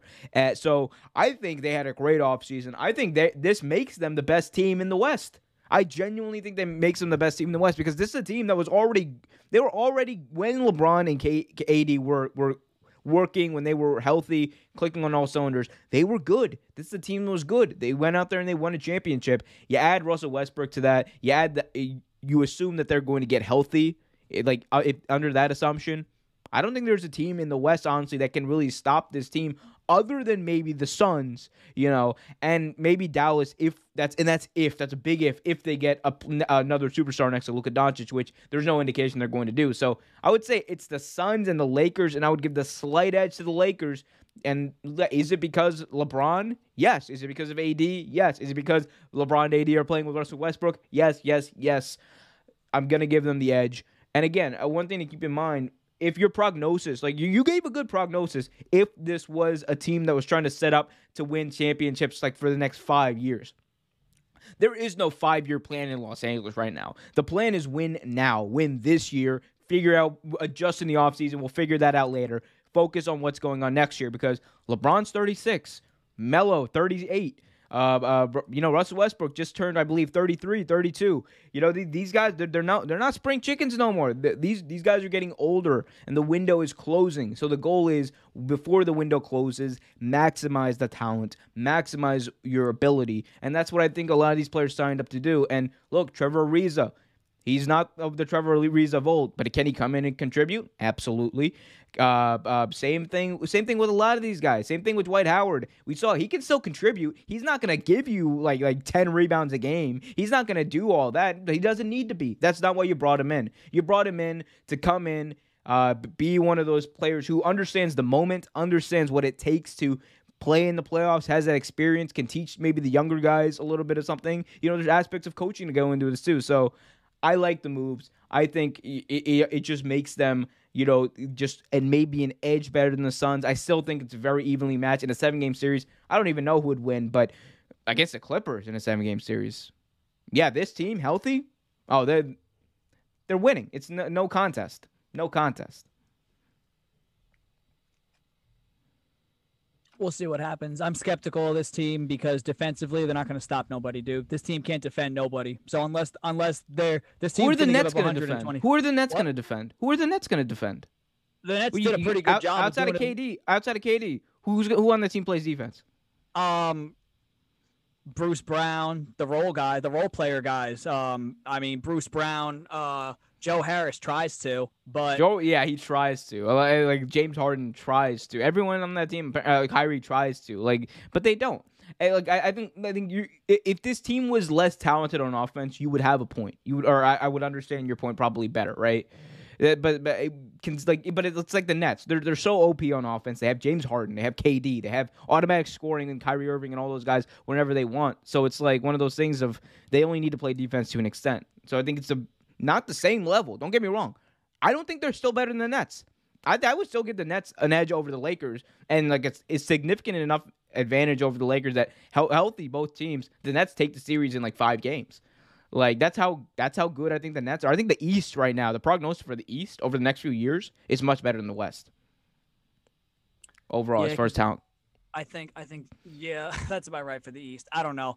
We're going to see what happens to the Lakers team. I'm very skeptical of it just because I'm not too high on this team. I don't think this team really yes, they did add Russell Westbrook, but in all honesty, I don't think they got as much better as a lot of people think they did. Well, we'll see. We'll see what happens. One more question about the Lakers that I think it's separate from this team. It's more about specific players. So Carmelo Anthony, he's 38 years old. We saw him play with the Trailblazers last year. He filled a role. He did that. He comes over to the Lakers now. This is assuming where his last chance to really win a title. His last chance to at least compete, really, what a lot of people are thinking. How much does Melo have left in the tank, and what can he be on this team specifically? He's gonna have to be what he was or what they wanted him to be in Portland, which is just a spot up shooter. I don't know if he can even do that because it's never how he was. He's always used to being the guy, and when they've tried to make him a spot up shooter, he has had instances where he's shown flashes of being able to spot up, but for the most part, he's not the player he used to be, dude. Honestly, this is his last stint. His ex-wife or whatever, she's out there in LA. I think he's just this is it. He's gonna call it after this. He just retire a Laker, and if not this season, the season after. But I don't see it going farther than this season, honestly, dude. Yeah, I don't think it is either. I mean, look, he averaged like what was it? Like he did well enough. Like he averaged damn near 13 points a game this year. Like it's not like he was out there just missing shots left and right and not contributing. Like he filled a role. And I think Melo at this point in his career, he understands where he stands. He understands that he's not the Melo of old. The burden of winning isn't on him as much as far as, sorry, shouldn't say that. The burden of being the best player on the team and being the only good player on the team, it's not on him in years past. He's probably not even, like, if we're being honest, like the probably 8th best player on this team. Like considering what he can do as an all-around player and contribute. Like he's somebody who's going to come in and score. They expect him to come in and score off the bench. And that's what I think he can provide. And like you said, if he accepts that role, I think he'll be fine. But if he doesn't, then there's going to be problems, obviously. But I think he's at this point in his career where he understands what he is, he understands where he is, and he understands who he's playing with. So those things considered, I think he'll be fine. I think you shouldn't expect him to score 20 points a game because I don't think that's realistic. That's not going to happen considering how much the scoring is going to be divided amongst 3 really big scorers in Anthony Davis, LeBron, and Russell Westbrook. But could he give you 10 points a game? Absolutely. Could he give you 13, 14? Hell yeah. If he does, I think that's a ceiling right there. Like 13, 14 points a game, just about what he was doing in Portland, which again was effective for the role he brought him in. They brought him in for. He's not going to be the 3rd or 4th best guy on this team, and he has to know that. He has to know that. I don't know. We'll end up seeing what happens during the season, dude. Because obviously, once the season starts, they'll get a gauge on what it looks like. The Lakers will make moves at the deadline and everything. So we'll see what happens during the season. And they just better hope, dude, that if they are in the same situation they were in last season, dude, they better hope they don't run into a team like Phoenix in the first round again, or it's going to be a repeat of these past playoffs. It could be. I mean, we'll see. Let's hope they're not in a position like that, considering how the regular season goes. But we will see about that. Excuse me. Whew. But guys, if you haven't already, make sure you hit that like button, subscribe to the channel, youtube.com/Real Take Sports. Again, youtube.com/Real Take Sports. Follow us on Twitter at Real Take Sports. Use the hashtag RealTake to keep the conversation going at all times. And also, be sure to check out our Patreon, patreon.com/RealTakeSports. We got live streams after our Tuesday wrestling show, exclusive live streams on Patreon. Also, going to be releasing some exclusive content on there this week.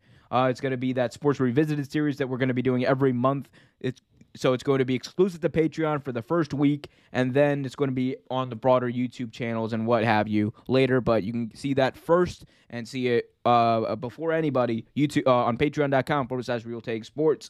Andrew, let's move on and talk back. Let's go back and talk about the NFL. We talked about quarterback battles, but one quarterback who might be on his way out of his current situation and on his way to a place that we talked about might have a quarterback battle is Deshaun Watson. So again, these are just reports. Some of these are rumors, so take it with a grain of salt.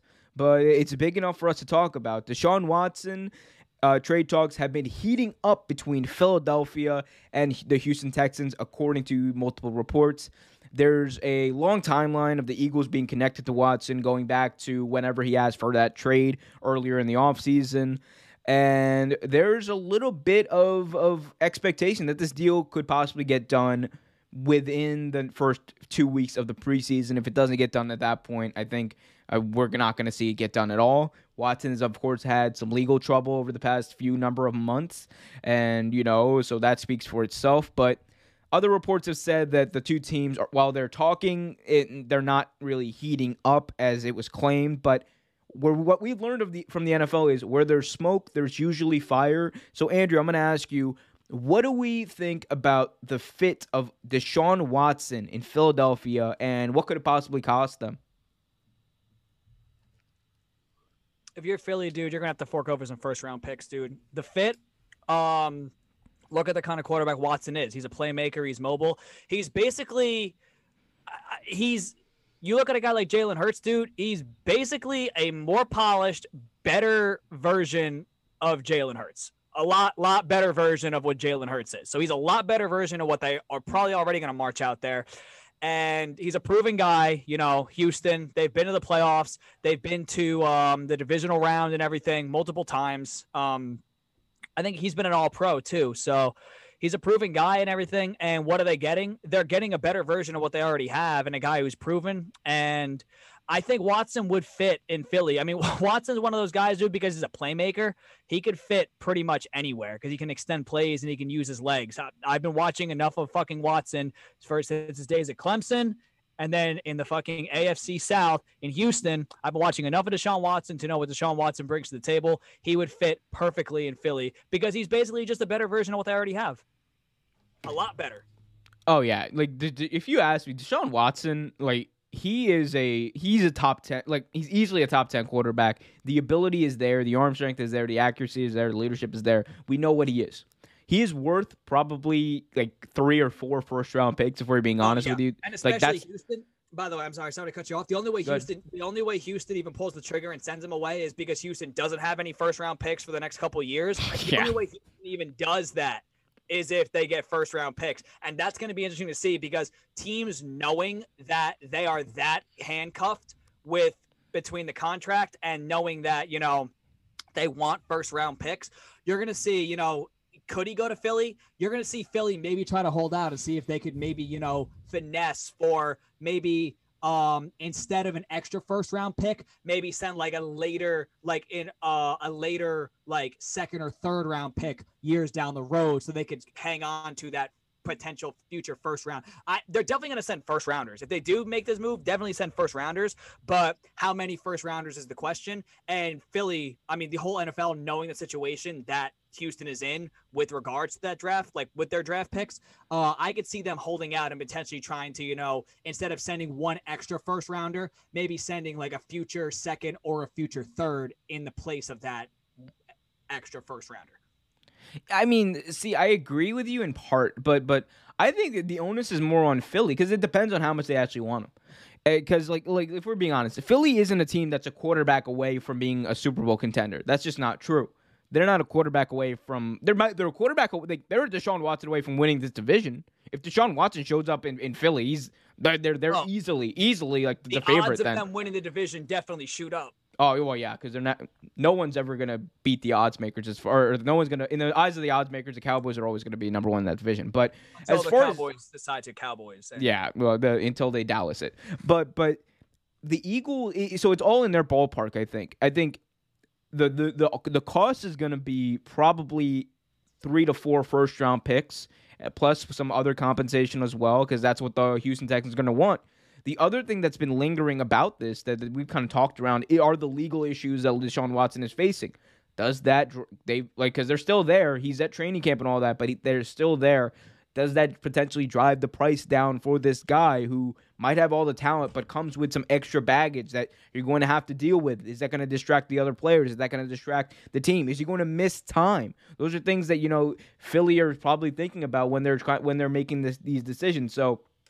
Those are things to keep in mind. So could that potentially drive the price down? Maybe.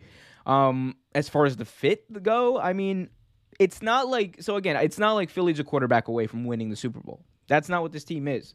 Deshaun Watson will immediately impact this team in a positive way, but they got to get better defensively. They got to get better on the offensive line. They got to get better receivers, better help for Deshaun Watson. Because if he doesn't have anyone to throw to, it's going to be very similar to what he was in Houston last year, which is like he played great. Everyone around him sucked, and the team's going to go 4-12 or whatever, or be mediocre. So to kind of outclass, I guess, or outbalance that mediocrity, they're going to have to do something. And you would have to think, like, is Philly the right fit for him at this point? Because, and is this even the right fit for Philly? Because, like, dude, if you pull a Bill O'Brien, right? I shouldn't say that because Deshaun Watson is a significantly better player than anyone Bill O'Brien traded for. But if you take away, or if you trade away like your future, basically next two, let's say 2-year first round picks, right? I'm really nice about this. You trade away your next 2 first round picks. Is it gonna be really worth it if your team is middling or maybe makes the playoffs at like 8-8 or not 8-8, 8-9, 9-8, whatever it's going to be, and then on the flip side, you don't have any more first round picks to help build out the team and fill out the roster and get some other pieces that you need? Because in order to win a Super Bowl, in order to compete in the playoffs, they're going to need defense. They're going to need better defensive line. They're going to need a better offensive line. These are big holes that we saw last year in this team that really held them back from even competing. Like the Eagles were were the first team in the NFC East out of the playoff hunt. That is a big freaking deal. That is a big indictment. That is a big that's damning for them. So they have a long ways to go. And a Deshaun Watson is not going to fix it. That's something to think about. But as far as talks of them heating up, I think that's probably taken a little bit out of proportion. I don't think that the talks are heating up, because if they were, I think we would have seen somebody pull the trigger by now. But we'll see. We'll see if the Eagles are trigger happy, because you do this, you fill out your most important position, but what happens to the rest? That's why I'm always shaky about just trading for a quarterback and then hoping everything else will fall in place. Well, what's their cap situation looking like in Philly too? Because don't forget, they did. Who did they trade for when in the Carson Wentz deal? How did the Carson Wentz deal go down? Because they got out of. It's like a conditional second round pick, I think. So it's like a second round pick that can turn, it's a third round pick or something that can turn to a second round pick, or a second round pick that can turn to a first round pick. I think it's the latter, actually. So like it's one of those kinds of picks. So it's like basically a second round pick. It just depends on how many games Wentz plays and if he wins. And from the look of it, he's gonna miss some time. So it might end up just being like the shorter end of that. But sorry, go ahead. No, I was just gonna say. You also have to look at the cap situation too, because Deshaun Watson, $16 million. That's a pretty big price tag. I mean, I don't know if his is as big, but still a pretty big price tag. And you don't know how much Houston is willing to, take on. Like, you don't know how much Houston is willing to say, like, we're going to pay a little bit. You don't know. So that's all the stuff they have to iron out. But we'll see what happens with that. Yeah, we'll see what happens, man. Like, we'll stay up to date on that, and guys can. You don't even know if they'll get a first rounder. Don't forget, dude. Julio Jones went for a second rounder. Nuke went for a second rounder. Like, no. He went for worse. Nuke went for a second rounder, and you had to take Johnson. Fucking, you had to take his contract. Oh my God. All right. Can we settle this? Worst GM in modern NFL history, has got to be Bill O'Brien. Yeah, he was there for like less than 12 months, and he's like the worst GM in modern NFL history. It's crazy. Yeah. Like, how do you even you don't even like Nuke. You don't even like DeAndre Hopkins. But even you when you read that was like, that's I'll tell you dumb. What though, dude. This trade right here, dude. I would fucking love this shit. Get him out of my division, dude. Sick and tired of watching him throw for 500 yards against my team because my team can't play defense. I'm getting sick of that shit. It's like the out of the 4 games they win, 1 or 2 of them is always going to be against the Titans. Yeah, and I'm getting sick of him put up 500 yards against my team because we can't stop nobody. So get him out of my division. If you're listening to this, dude, make this damn deal. Get this man out of the AFC South right now. I don't want to have to deal with Carr. The only thing I'm serious, dude. The only thing I really want to worry about this season, the only quarterback I really want to worry about this season, because Carson Wentz, I really don't think Carson Wentz is going to come back the same player. As good of a coach as Frank Reich is, I think Carson Wentz is damaged goods. That ship has sailed. The only quarterback I really want to worry about is a rookie sunshine. That is it. That's the only quarterback I want to worry about. I want Watson out. Get this man out, because as bad as that team is going to be, I'm going to have to sit there twice this season and watch him put 500 yards on my team and have us win on a 50-yard field goal. That's what's going to happen because we can't stop them. No, hell no. Get him out. Andrew's heart can't take that. It really can't. Billy, make this damn trade. No, dude, because I'm getting sick of watching Watson throw for 500 yards against my team because we can't stop nobody. In the chat, Cincy Edit says, how many times is this guy going to say dude? Cincy, I can tell you right now, it's a lot. Cincy, I've known him for 5 years now. Actually, 6. Holy shit, we've known each other for a long time. It's been a long time. Long time. Roll Tide. But yeah, we've known each other. What do you think about C.J. Henderson? Or is that his name? C.J. Henderson, the cornerback for the Jaguars? Yeah. Yeah. You think there's a chance you guys trade for him? Because he's on the trade market. Jacksonville. First off, Jacksonville's not making trades in the division, dude. Jacksonville is never going to make a trade, dude. By the way, dude, Jalen Ramsey. He was never okay. He was too good. He was never going to Tennessee. Oh no, they were never going to send him there. But Jalen Ramsey, actually, I can go back and find you interviews that Jalen Ramsey said his two preferred destinations right before he got traded was Tennessee or Oakland. And they said, no, we're going to send you to LA instead because LA had the best offer. They're not going to say. I would love CJ Henderson, by the way, dude. I would love him because just have that young. He's going to step in, and Janoris Jenkins is not a DB of the future for us. He's just a filler until Caleb Farley can finally get on the fucking field. So I would love CJ Henderson, dude, because CJ Henderson was a stud. CJ Henderson was one of those players who flew under the radar last year. Jacksonville was so bad, people didn't realize CJ Henderson had a quiet, like really good rookie season. Yeah, I was man. high on him You coming guys out, need too. to fill out. You guys need to fill out your cornerback room too. Like after you lost to Dory Jackson, that was a big loss for you guys. Well, But Christian you guys, Fulton, you guys, he was a cap casualty, wasn't he? You guys just released him we 'cause had you to because you know we picked, he wasn't gonna. well, because we picked up his 5th year, and then we weren't going to be able to sign any of our draft picks because we didn't have money, so we had to get rid of him. We had to get rid of a lot of dudes, and we had to restructure some contracts. We had to restructure. Who was it? Tannehill had to restructure his contract before we traded for, so that we would have enough money to trade for Julio Jones. So that's how capped out we were. At least you did that. At least he did that for you guys. Of all the things, like the $90 million man. And look, Ryan Tannehill last year, by the way, I want to make it clear, had a great year. I'll admit it, even much better year than I thought I was gonna have. But can he keep it up? We'll see. Anyway, Andrew, let's switch gears now and talk about the NBA. Let's go back to the NBA and talk about the Miami Heat, who are one of the teams that you and I talked about in the East. There were a lot of teams in the East that got better. There were a lot of teams in the East that got oh, here we go. Hold up. Before we get to that, I can't miss this. So, Cincy in the chat says, can we have a funeral for Joe Burrow's knee? I'm telling you, bro. Okay. Right before he got injured, dude. Right before he got injured, some moron on Twitter from the Bengals. It was whoever the Bengals PR dude. I got to go find it.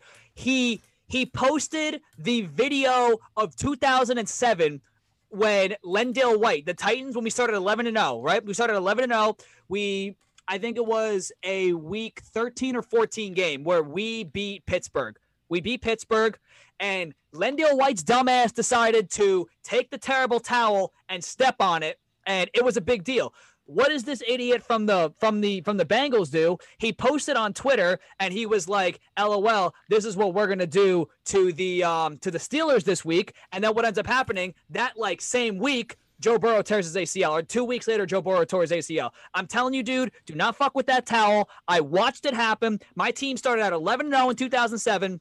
Went into the 2008 playoffs 13-3, and Chris Johnson got hurt in the first half. Lendale White fumbled 3 times, and we started out the next season like 0-7. Do not fuck with that towel, dude. I'm telling you. You got plenty of Baltimore Ravens fans fucking that towel. Like there are definitely some Ravens fans who've like wiped their butt with that towel. Like, oh hell yeah, dude. Hushmanzada in 2000. Hushmanzada in 05, dude. Oh man, TJ, who's your daddy? Oh, I'm having flashbacks to the 2010 playoffs when he just dropped that pass that would have helped us tie the game. Oh my god, dude, it's wild. The Ravens could have been in the AFC Championship game for like literally like 5 straight years. Like it and it's all because of like drop passes. Like who's your daddy dropped that pass? We would have been in the AFC Championship game. We would have been in the Super Bowl back-to-back years if it wasn't for Lee Evans and Billy Cundiff. Billy fucking Cundiff, man. You know what I did? I've never said this story to anyone. Like, I've never told this story to anyone.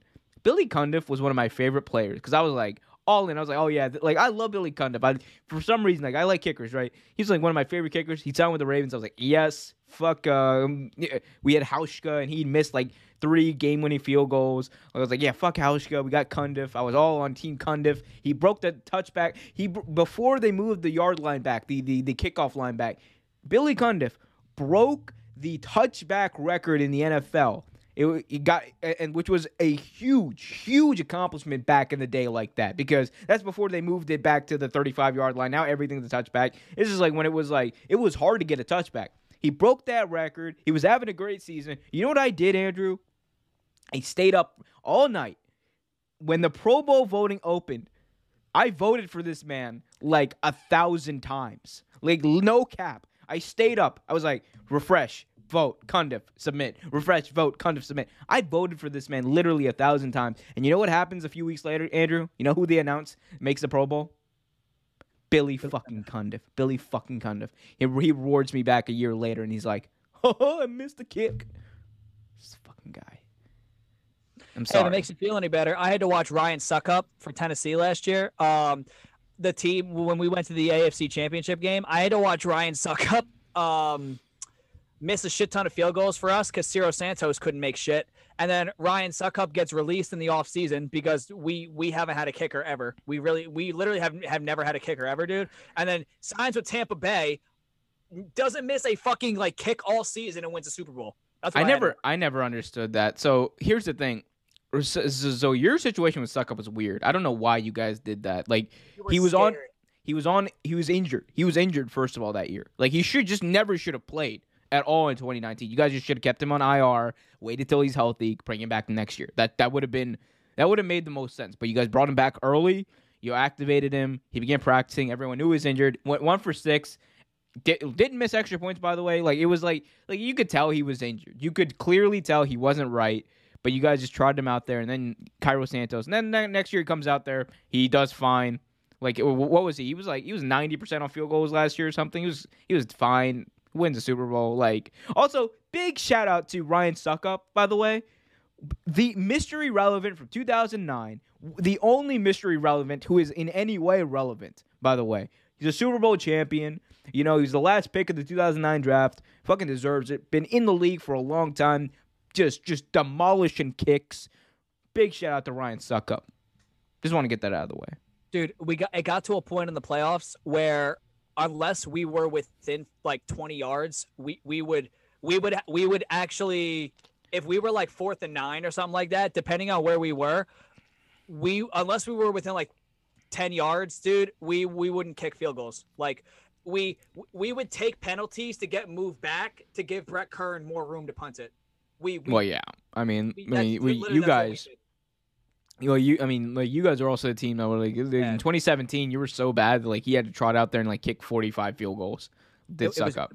It was bad. It was a bad day. This was when he was your leading scorer on your team. People gotta understand when I tell people, I'm like, I gotta watch these games with a Xanax next to me at all times. Like people don't understand when I say this team gives me anxiety. Like anybody who watched the Titans Ravens game, like from this past playoffs, like either of them, dude. Either of them.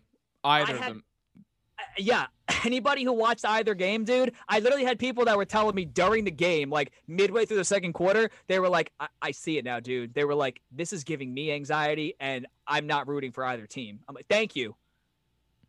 Hey, man, those are those like defensive those defensive battles. I love those types of games. My team don't play defense. Yeah.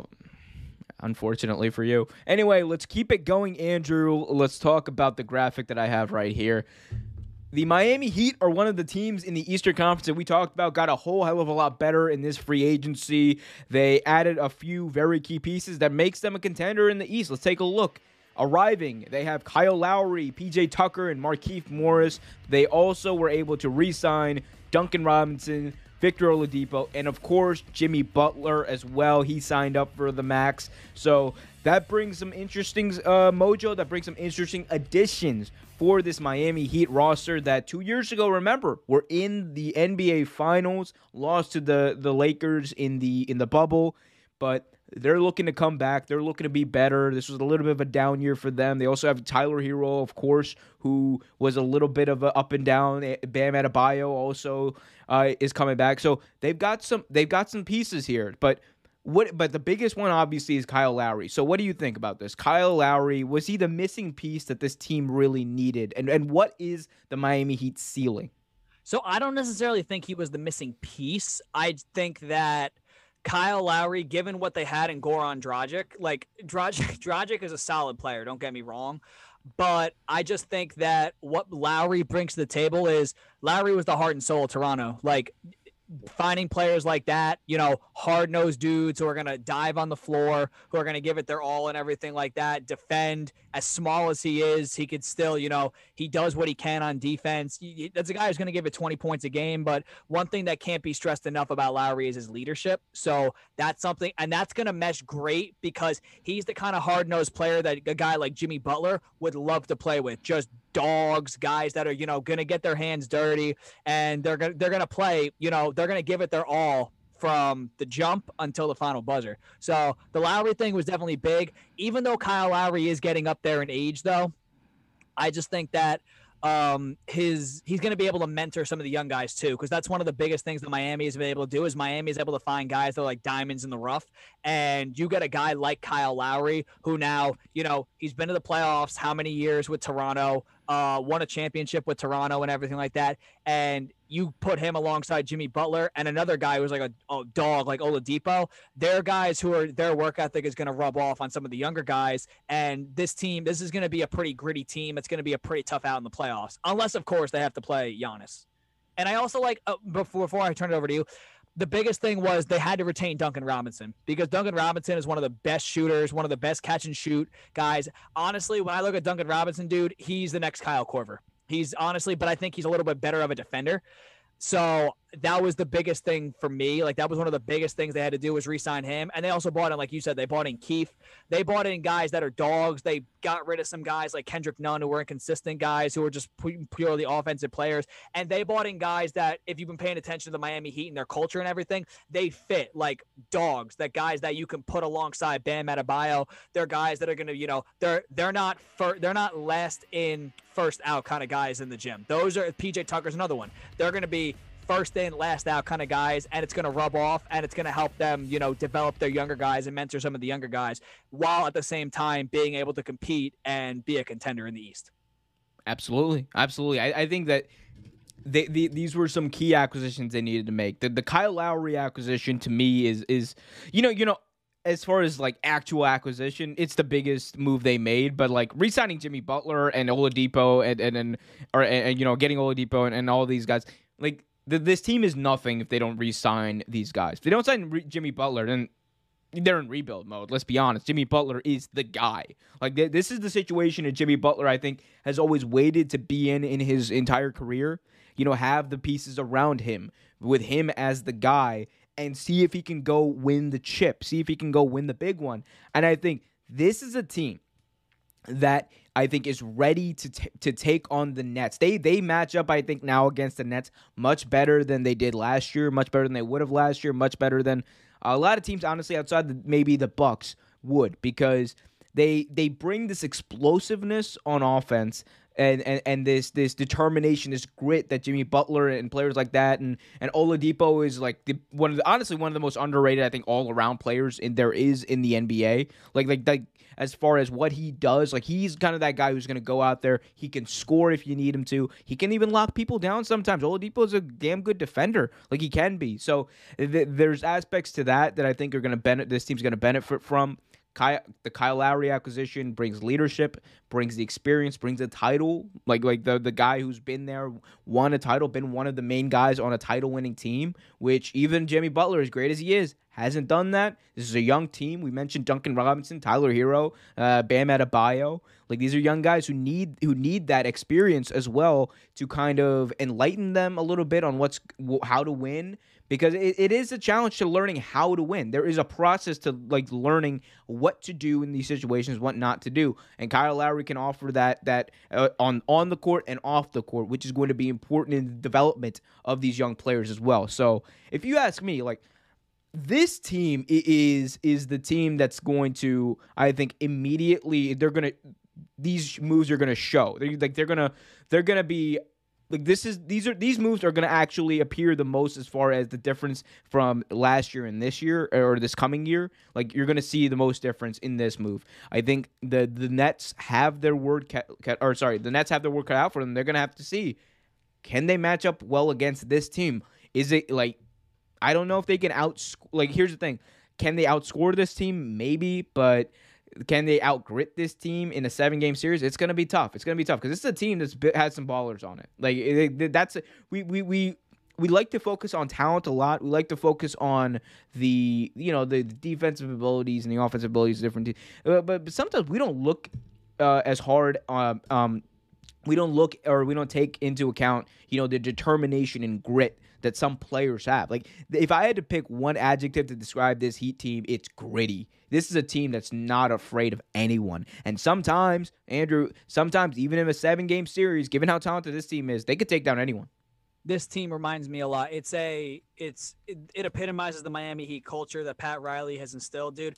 It reminds me a lot of like a 90s New York Knicks team. Like, you know, they don't have a superstar, so to say. They have very good players, but they also have the good gritty dudes. They have the guys that are not going to be afraid to get their hands dirty, and this is going to be a team. They're going to be a tough out in the playoffs, dude. This is a team that you do not want to see in the first or second round of the playoffs. Like, this is a team, I'm telling you, dude, I know a lot of people say, you know, talent often wins out, but sometimes, you know, sometimes you just need that grit, dude. Sometimes you just need that grit. I mean, dude, look at, who was it? Milwaukee. Look at Milwaukee when it came to going up against Brooklyn, dude. Milwaukee was dead in the water. Milwaukee, they just, guys like Giannis, dude, where, you know, Giannis is a hustle player. He's going to go all out, dude. Milwaukee won that series with grit. That's literally what it was. Like, Milwaukee is a talented team, dude. They won that series just because they wanted it more. They wanted it more than Brooklyn, I would say. Yeah. And look, the young factor as well. Like, oh, here we go. This happened again. But this team is young. This is like that's the other thing that we need to account for.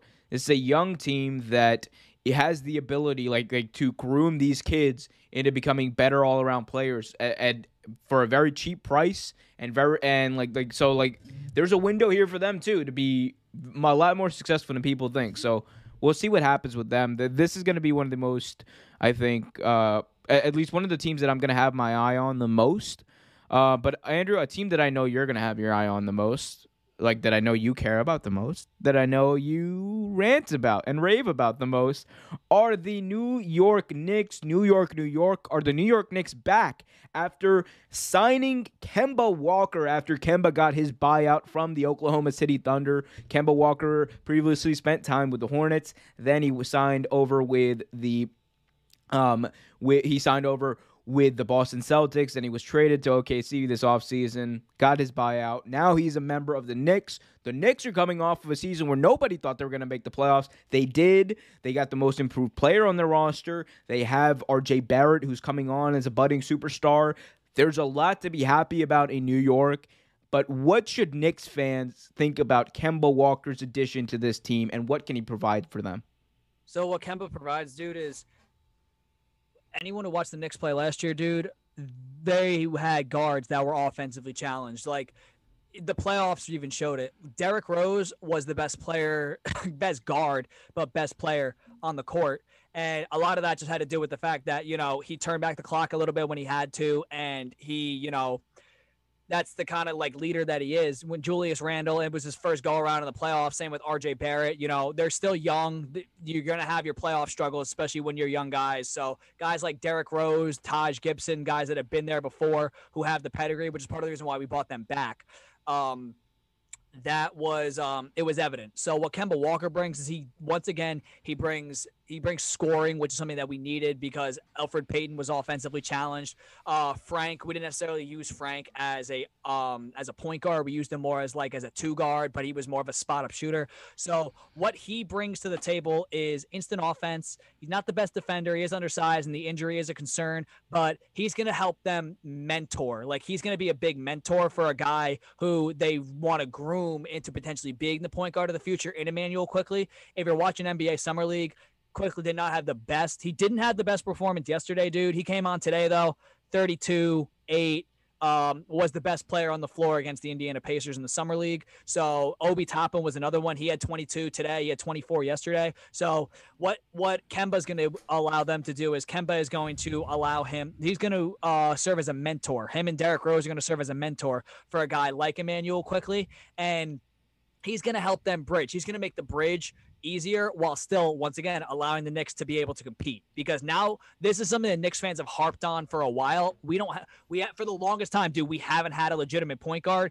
We did have Derrick Rose in his first stint in New York, but you're putting a slashing guard in the triangle, which is more you need a spot up shooter. You know, point guard is a spot up shooter, so it didn't work. Now you're in a free flowing offense with Tibbs, who's going to demand these guys play defense. And one thing that Tibbs is very good at, which is what I'm really hoping is going to work in Kemba Walker's favor, is Tibbs is very good at maximizing players. And we know Kemba Walker has the talent. If Tibbs is able to tap into that talent that we know Kemba Walker has, the Knicks are going to be a lot better than people think. Like, I think they're going to be a playoff team this year. Do I think a top 4 seed? I mean, that's going to depend on how they play on the court, dude, but I think we'll definitely be a playoff team. Like, if not a top 4 seed, we'll definitely vie for that 5 or 6. I don't see us in the play-in tournament, dude. I don't. We got a lot better this season than we were last season. We replaced Fournier. We replaced Reggie Bullock with Fournier, who's a bona fide scorer, and we replaced offensively challenged Elfrid Payton with Kemba Walker to go along with a deep bench. Guys we bought in the draft and some guys we brought back. So I'm excited for New York, dude. I'm expecting RJ to make a big jump in year 3, and Julius Randle. I'm expecting Julius Randle to keep getting better. You know, he's still young. He's 25. I'm expecting Julius Randle to build on the success he had this season, and everybody make the jump. The young guys make the jump. And, you know, this New York team could be a pretty good team. I'm not going to say we're championship ready yet, but the foundation is definitely there for years to come for us to be a perennial playoff team and down the road, maybe a champion. Yeah, the other weird thing was, like, in the draft, the Knicks didn't really get anyone. Like, they even the kids they drafted, they ended up trading their solid pieces. Trust me, dude. You watch Jericho Sims. Jericho Sims has been turning up in the summer league. He's not lighting up the box score, dude, but the things that he does, rebound, block shots, dude, he's probably the most athletic player coming out of this draft, which is saying something because that dude that we originally drafted and traded to LA for Quentin Grimes had the highest vertical ever registered at the combine. And this kid might be more athletic than that kid, Jericho Sims. Yeah, I mean, look, we'll see about that, but that was one thing that stood out to me. Like, but going back to Kemba Walker real quick, because, you know, Kemba, like, we've expected him to be the Kemba Walker of old for a little bit now, like the Kemba Walker that we saw the first few years in Charlotte. But it really didn't manifest itself too much with the Boston Celtics. You know, he was supposed to come in and take over the Kyrie Irving spot. That didn't happen. But can he come to New York and provide, like, is he going to be the same guy? Is he going to be the same Kemba Walker of old? And if he is going to be that same guy, does that, like, increase their chances of making it past the first round? Absolutely, dude, because the biggest problem that we saw when we ran into the playoffs was, as good as the defense was, we ran out of scoring. Like, we were able to defend to an extent, but once playoff basketball starts, you got explosive offenses, dude. Like, Atlanta is an explosive offensive team with Trae Young and those shooters they got around them. And we just ran out of offense. You know, Randall, it was I think his first or second go around, but it was his first go around as the guy. He stalled because they were game planning for him. RJ, it was his first go around in the playoffs. He was only 20. He did have one big dunk that kind of lit the garden up, but he's still young. And the young guys like that, they got to learn how to win. That's why, like, you know, when you saw the Knicks in the playoffs, you saw guys like the guys who had the biggest impact were the guys who had been in that situation before. Taj Gibson, guys like Derrick Rose. Derrick Rose is our best player in that series. So what Kemba Walker brings is he brings a veteran guy who has playoff experience. He has the experience of being the guy. He's a bucket getter too. Down the stretch, you know, you need a guy to take the last shot. Now they can't just key in on a guy like Julius Randle and double him and say, let somebody else beat us, because now we have a guy like Kemba Walker. They call him Cardiac Kemba for a reason, dude. He's broken a lot of hearts with game-winning shots, college and in the NBA. So a lot of it's going to depend on his knees, though. If his knees hold up, and I'm really hoping they do because he has had the injury concerns. But if his knees hold up, he is going to be a big piece for New York. And I think, yes, if his knees hold up and his health, isn't an issue, we are good enough. We are good enough with Tibbs' defensive scheme and with now the scoring that we have around guys like Randall and Barrett. We're good enough to get out of the first round. Yeah. Okay. So I got a question. Going off of that, I have a question. Does this addition make them contenders in the Eastern Conference? I think we could be an upstart. You could see us potentially become an upstart team like Atlanta, because when you look at us on paper, Atlanta has a lot of talent, a lot of young talent. We, on paper, as of right now, I mean, Trae Young's a baller. You know what you're getting out of Trae Young. You know you're going to get 30, probably 27 to 30, 12 assists, 3-4 rebounds. You know what you're going to get out of Trae Young offensively. Bogdanovich is a guy who can give you 20. Herder, white boy, he's a guy that can, go off and have a big game, but he's going to lay around like the 12 to 15 point range. We have more talent than they do. The question is just going to be, health. That's the biggest thing, because now we have more talent. Like we can match a team like Atlanta, who's going to have one of the most explosive offenses in the NBA next season. We can match them now scoring because we brought in guys like Fournier. Our second unit has guys like Derrick Rose, like Emmanuel Quickley, Obi Toppin. If you're watching Summer League, he's taking that next step. He's more consistent of a shooter. He's able to get to his spots now. He's bullying some of these guys. Like, he's turning into the player that we wanted him to be when we drafted him. And we brought in we brought back some veteran guys too, like Alec Burks, who's just a bona fide scorer. So we can match the scoring of a lot of these teams now with Tibbs's defensive scheme. Obviously, good offense beats good defense, and with how explosive a lot of these teams are, we're gonna have to see. But yeah, I think we are good enough to do what Atlanta did this past season and get to an Eastern Conference Finals. Maybe pull an upset in the second round and get to the Eastern Conference Finals. We are good enough on paper. Yes, we are. Okay. I mean, again, the East is wide. The East is more wide open than it's been over the past few years. So who am I to judge? It's wild because it did get a lot better, but there's more parity. Like, it got a lot better between the trades, even the draft, dude. Guys that were drafted, right? It got a lot better, but there's more parity, dude. Like, that's the biggest thing, is there's more parity. Now, obviously, Brooklyn's going to be the favorite to come out, but that's once again barring health, because we saw Brooklyn, their biggest Achilles heel was those three guys could not stay on the court and play, at the same time, and that's what ended up doing them in. And we're gonna see, dude, because Giannis now has that ring. Like, he's got that championship ring under his belt and everything like that. And Giannis is not known to be a guy who's just gonna waver. He's just going to be like, I got the ring. That's it. Now I can, play out the rest of my career. He's hungry. Like, he's going to be hungry to get another one. He's going to be hungry to, become a multiple time champion. He's already been the dude has pretty much every damn piece of hardwood you could get, from most improved, MVP, defensive player of the year. At this point, he's just going to see, he's going to be hungry for more, dude. He's not going to be hungry for just one. Well, that's the one he gets, because let's be honest, Evan Mobley, Colin Sexton, Darius Garland are the future of the NBA. That's all I will say about that. I couldn't even say it with a straight face. It's not true. We're gonna suck. It's like that. No matter what the Cavs do, I'm gonna be like but what's that guy's name? Rob Schneider. I'm gonna be like Rob Schneider in The Longest Yard. It's like, we suck again. That's gonna or is that the Water Boy? It's one of those two. He's like, we suck again. That's gonna be me every year, no matter what the Cavs do. Every year. Evan Mobley though is a beast. It's gonna be really sad when he decides to leave in free agency next year, or not next year, like in 5 years or whatever. It's gonna be really sad when he asks for a trade. Nah, you're gonna lock him down for a few. You're gonna lock him down for a few years. You just got to get the next two drafts right, dude. That's it. You got to get your next two drafts right, and you'll be straight. You have your big man, Sexton. I don't know what they're gonna do with Sexton. He can score. The kid can score. Colin Sexton he can score the fuck out of the ball. He can't do anything else, but he can score. So he offers something. I just wish we had. I mean, we wouldn't have, because he went 5th or 6th overall. I wish. I was going to say Josh Giddey, but he went 6th overall. That surprised the fuck out of me. I did not think anyone would see the talent in that kid that I saw, but we'll see. This is, again, I didn't get a chance to talk to you about this. This might have been one of the deepest drafts we've ever seen, dude, because there was not a guy who was at least rated on my board, top 15, that I didn't think could come. There's no one, there weren't really that many busts that I can say are going to be not that aren't going to translate. There were a lot of guys who are going to come into the NBA, I think, and contribute and have long careers. Dude, there were guys that were taken in the second round. There were second rounders that people are watching them in the summer league and sitting up there how did this guy fall out of the first round?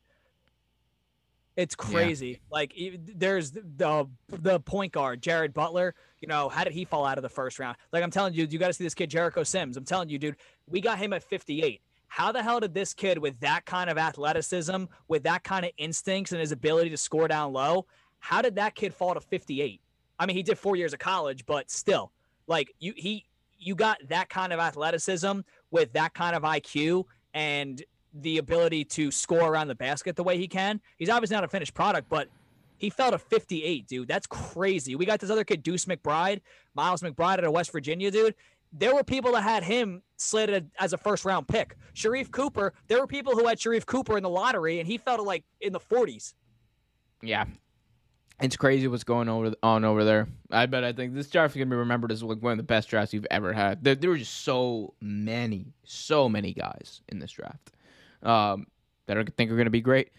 Also, big shout out to both the men's and the women's basketball teams in the Olympics. USA got 2 dubs, all the gold medals. The gold is coming home where it belongs. Love to see that. Unfortunately, it took the entire talent of France to beat one guy. We didn't get to see the matchup we all wanted in Luka Doncic versus the United States, which would have been, honestly, Luka Doncic versus the United States, it would have been the biggest battle the U.S. has faced since World War II.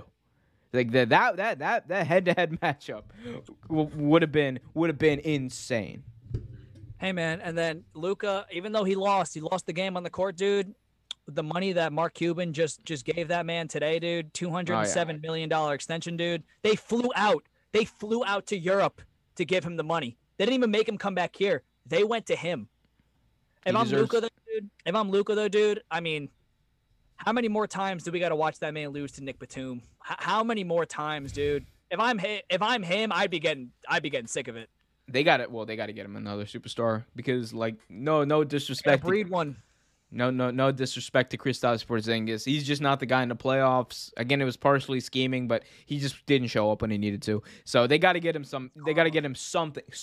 They got to get him something because Luka's too good. He's worth every bit of that $200 million he got. He's worth more, but they got to get him some help in order to really make a splash there. But anyway, a team that did make a splash, Andrew, I think you and I both agree, are the Chicago Bulls. Like, this might be the most interesting team in the NBA next year. The biggest team to keep your eye on, the Chicago Bulls, because some of the moves that they've made over the past few years and leading up to this and in this offseason, I think we could see a new era in Bulls basketball. If we look here at the projected lineup for the Chicago Bulls after free agency, you have Lonzo Ball at the point guard, Zach LaVine, who averaged damn near 27 points a game last year. DeMar DeRozan coming over. You have Patrick Williams and Nikola Vucevic rounding out the front court. So you got some ballers here. Vucevic, obviously, he averages 20 and 10 at least a year. Lonzo Ball, great facilitator of the ball. There's going to be less of an emphasis for Zach LaVine to do that. Zach LaVine's just scoring machine. He can do a little bit of everything. Patrick Williams, but you know, DeMar DeRozan also, I think this puts him in a little bit of a better situation too, where he's not the guy, but he can come in and contribute as well. So I like the way this team is structured. I think Vucevic is probably going to be a little underrated as far as because there is DeMar DeRozan, there's Lonzo Ball, there's Zach LaVine, there's bigger names, but I think Vucevic might be the second best guy on this team regardless. But what do you think about the moves that they've made? Is this the help that Zach LaVine has been praying for? I would say so, yeah, dude. I mean, Vucevic, this team, I'm not going to say it reminds me. It's a better version of what Chicago tried to do a few years ago when they bought in Rondo. They bought in D. Wade to go along with Jimmy Butler. And that team was a playoff team. They won I think they didn't win the playoff series. I think they might have won a game or two in the playoffs.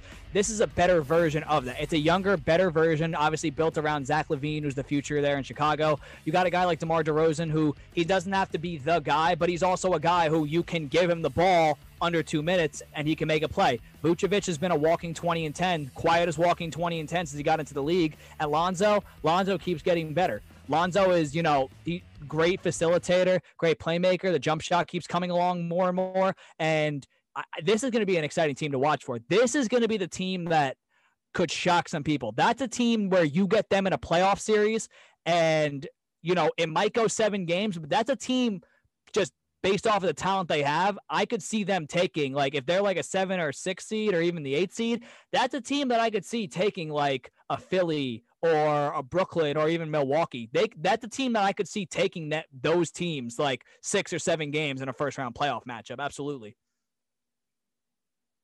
You're muted. Good looks. This team has made the biggest improvement from year to year, I think, as far as just talent. Like it is, this team went from a middling, mediocre team to almost overnight a contender in the East. Like, I want to be honest about it. And that speaks to how highly I think of Zach LaVine. That speaks to how highly I think of Nikola Vucevic, who for a long time has been an underrated player in this league. And you pair him with Zach LaVine. You pair him with a facilitator to the level of Lonzo Ball, because for all the flack that Lonzo gets, right? He can't score. He shoots up bricks from the three-point line. He's gotten slightly better, but he's a great facilitator, and I think that's all he really needs to be on this team. Just be the guy who dishes out assists. Be the guy who dishes out assists to Zach LaVine, who's a scoring machine, which, by the way, you should trademark that. Take it from me. I don't care. Zach LaVine, the scoring machine. DeMar DeRozan is going to be on this team. Nikola Vucevic. Like, this is outside of Patrick Williams, all of these guys, I believe, either have or one day will make an All-Star game. I'm pretty sure all of these guys have made All-Star games recently, like somewhat recently, like outside of maybe Lonzo Ball, but you have the base here. You have the base. You have the foundation here of success for the next few years, and this is a team that I think matches up well against, like you said, the Bucks. Like, I think Zach LaVine is not really going to be like. Is it going to be enough that Giannis is like he can only defend one person at one time, right?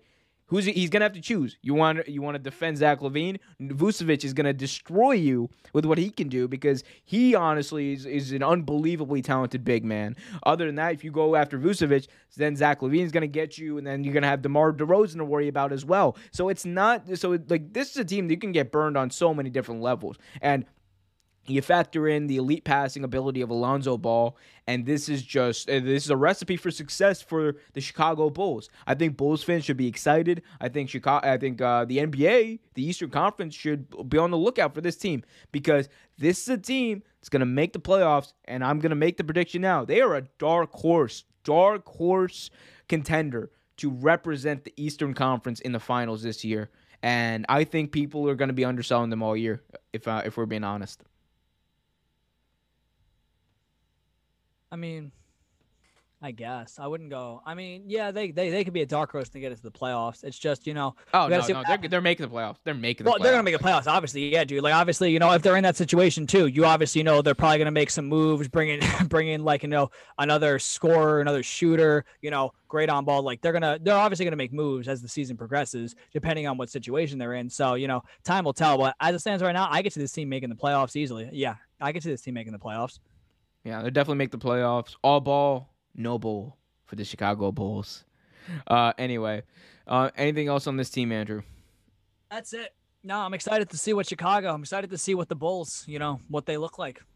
Dope. Let's keep it going now. Actually, let's read out some of these chats. We've been ignoring the chat here since he's been busy. He says the Bengals are going to be drafting a new quarterback next year. Hopefully not. I like Joe Burrow, but yeah, that offensive line. They should have drafted Penei Sewell. It's all their fault. I'm telling you, dude, just throw those slant routes. Just throw those slant routes to Ja'Marr Chase. Yeah, this is what they're going to have to do. He called me out for spelling something wrong on the bottom banner. Okay, cool. Whatever. I was going to call you out too, but. Yeah, look, all right. Hey. Back in my day, kids, Dwight Lowry was a player who played sometimes. Like, Dwight Lowry's fine. He was he's old, but he was fine. He was a great safety. All right, I want no Dwight Lowry hate. All right, he burned the Ravens a few times as part of the Jets. Anyway, let's keep it moving. In the chat, how's it going, fellas? Says Dr. John Carter. Dr. John Carter, how are you doing, sir? And then Cincy, I think, called you and me out for when we were talking about the Heat. He called us out for the quote, "Groom these kids," because you're like, they're gonna groom, like, okay, get your mind out of the gutter, kids. Get your mind out of the gutter. All right, get your mind out of the gutter, people. Like, that's you. Everyone knows that's not what we meant. Like, no, bad. That's on you for thinking that. Anyway, let's move. Let's keep it moving, Andrew. Last official topic for today. The NFL. All right, so the NFL is only a few weeks away from kicking off. We saw the Hall of Fame game kick off. Andrew, I'm just going to ask you out front. There's a lot of things that happened. We talked about the quarterback battles. There's Matthew Stafford going to a new team, Jared Goff going to a new team, Deshaun Watson, whatever's going to happen with him. So much going on in the NFL. The Cowboys, which are always the biggest shit show. But what to you is the biggest storyline, at least in your opinion, for this upcoming 2021 NFL season? Is this the last year for Tom Brady? Is this it? Is this it? I know he's hinted at, this might be it. A lot of people have said that this could be his last go around. So could this potentially be the last year? And if it is, should we watch him? Should we pay close? I mean, obviously we're going to pay attention to him, but should we pay closer attention to every game he plays? Because this could be it. Man, we pay attention to Tom Brady almost every year. I feel like the same amount. Like Tom Brady, he's the greatest player in NFL history. He's the greatest player playing right now. He's coming off a Super Bowl. You can't not watch him. You can't he's going to be one of the biggest focal points of the season this year. That's bar none. As far as is this his last ride? We've been saying that for 10 years. I've been saying this for 10 years now. Cliff Kellerman's been saying it for 10 years, but he's been claiming that Tom Brady is apparently falling off a cliff, which again, ludicrous. I agree with Max Kellerman on a lot of things, but he was so off about that, and the fact that he doubled down, just shows you how big people's egos can be. But yeah, I think Tom Brady's a big storyline that I think he actually might get underlooked. I think he might get underlooked this year because we've seen it. We've seen it before. Tom Brady comes off a Super Bowl win. Yeah, they're gonna be clamoring about the Bucs, clamoring about how good they are, and then look, this shiny new toy, Patrick Mahomes. He's no-look passes and all that kind of stuff. They rebuilt the offensive line. It's going to be focused on him, Lamar Jackson. There's just so much talent out there now. Aaron Rodgers. That's what I noticed.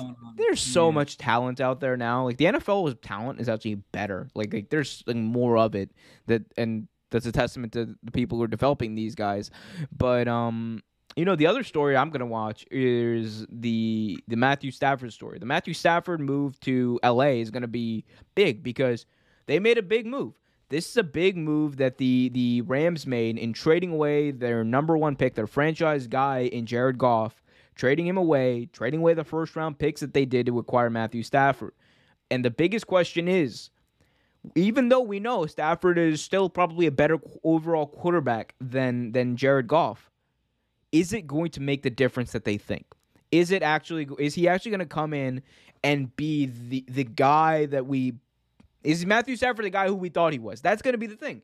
Is he the guy who we thought he was? Or is he going to be good, really good, great probably, but is it going to make the difference? Are they going to get to a Super Bowl? Because you don't make this move unless you think Matthew Stafford is the difference between you and a Lombardi trophy if you're the Rams. That's it. Because Jared Goff, for as bad as we want to say he was, I think Jared Goff gets a lot of flack, which he deserves some of it, but a lot of it is just thrown upon him because of the situation he was in, being drafted number one overall, etc. But he gets a lot of flack, and one thing that I think, regardless of how we put it, I think he deserves more credit from the Rams making the Super Bowl than Jimmy G does for the San Francisco 49ers making the Super Bowl.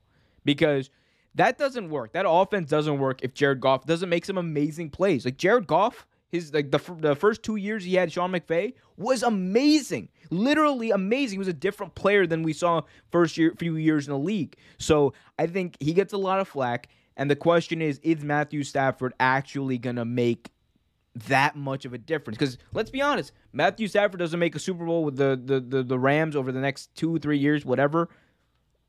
They traded away a bunch of first-round picks and the guy who actually got into the Super Bowl. So how's history going to remember that? That's the biggest question for me. That's fair. Yeah, that's fair. Yeah. Anything else on your mind, Andrew? Any questions? Any final thoughts? How are the Mets doing? How are your New York baseball Mets doing? No, why not? Why not? I'm not talking about that. Why? What's wrong with the Mets? I'm trying to not be stressed out. I'm trying to get more than 8 hours, or I'm trying to get more than 2 hours of sleep tonight. So I don't want to give myself anxiety just thinking about it. Well, that's adulting, my guy. No one ever gets 2 hours of sleep. Any final thoughts, though? I don't. I'm quite all right. Okay. All right. Well, 50 episodes of Real Take Sports Talk. You were there for the first one. You're here for the not the last one. This is not the last one. This is only the beginning, hopefully. Only the beginning. Guys, thank you so much for joining us on this journey. And if you want to stay on this boat, you want to stay on the bus, enjoy the journey with us, be sure you subscribe to the channel, youtube.com/Real Take Sports. Hit that notification bell so you get notified whenever a new video is released. If you're listening to this on Spotify, follow us, follow this page. Also, Apple Podcasts, give us a 5-star review, help out the channel. Patreon.com/Real Take Sports for some exclusive content. And be sure to follow us on Twitter at Real Take Sports. Use the hashtag Real Take as well. So check us out. You got Real Take Sports Talk. Hopefully on Thursdays, we try to do that. Hopefully on Thursdays, that's going to change when the NFL season comes up. But new show, Real Take Football Talk, going to be on Sunday mornings moving forward as soon as the NFL kicks off. That we're very excited about that. Real Take Wrestle Talk will always be on Tuesday nights, 8:30 p.m. Eastern Time, right here on youtube.com/Real Take Sports. So check us out. Andrew, any parting thoughts? No, I'm good.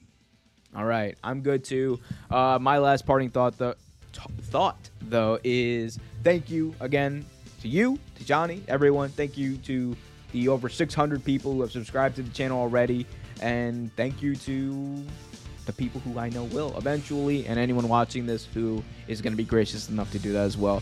Thank you so much. This has been so much fun. I love bringing this to you guys every week, and I can't do it for hopefully some time to come. So, again, 50 episodes down the pike, and we are moving on to episode 51. So, again, hit all those links in the description, guys, and we will see you next time right here, Real Take Sports Talk.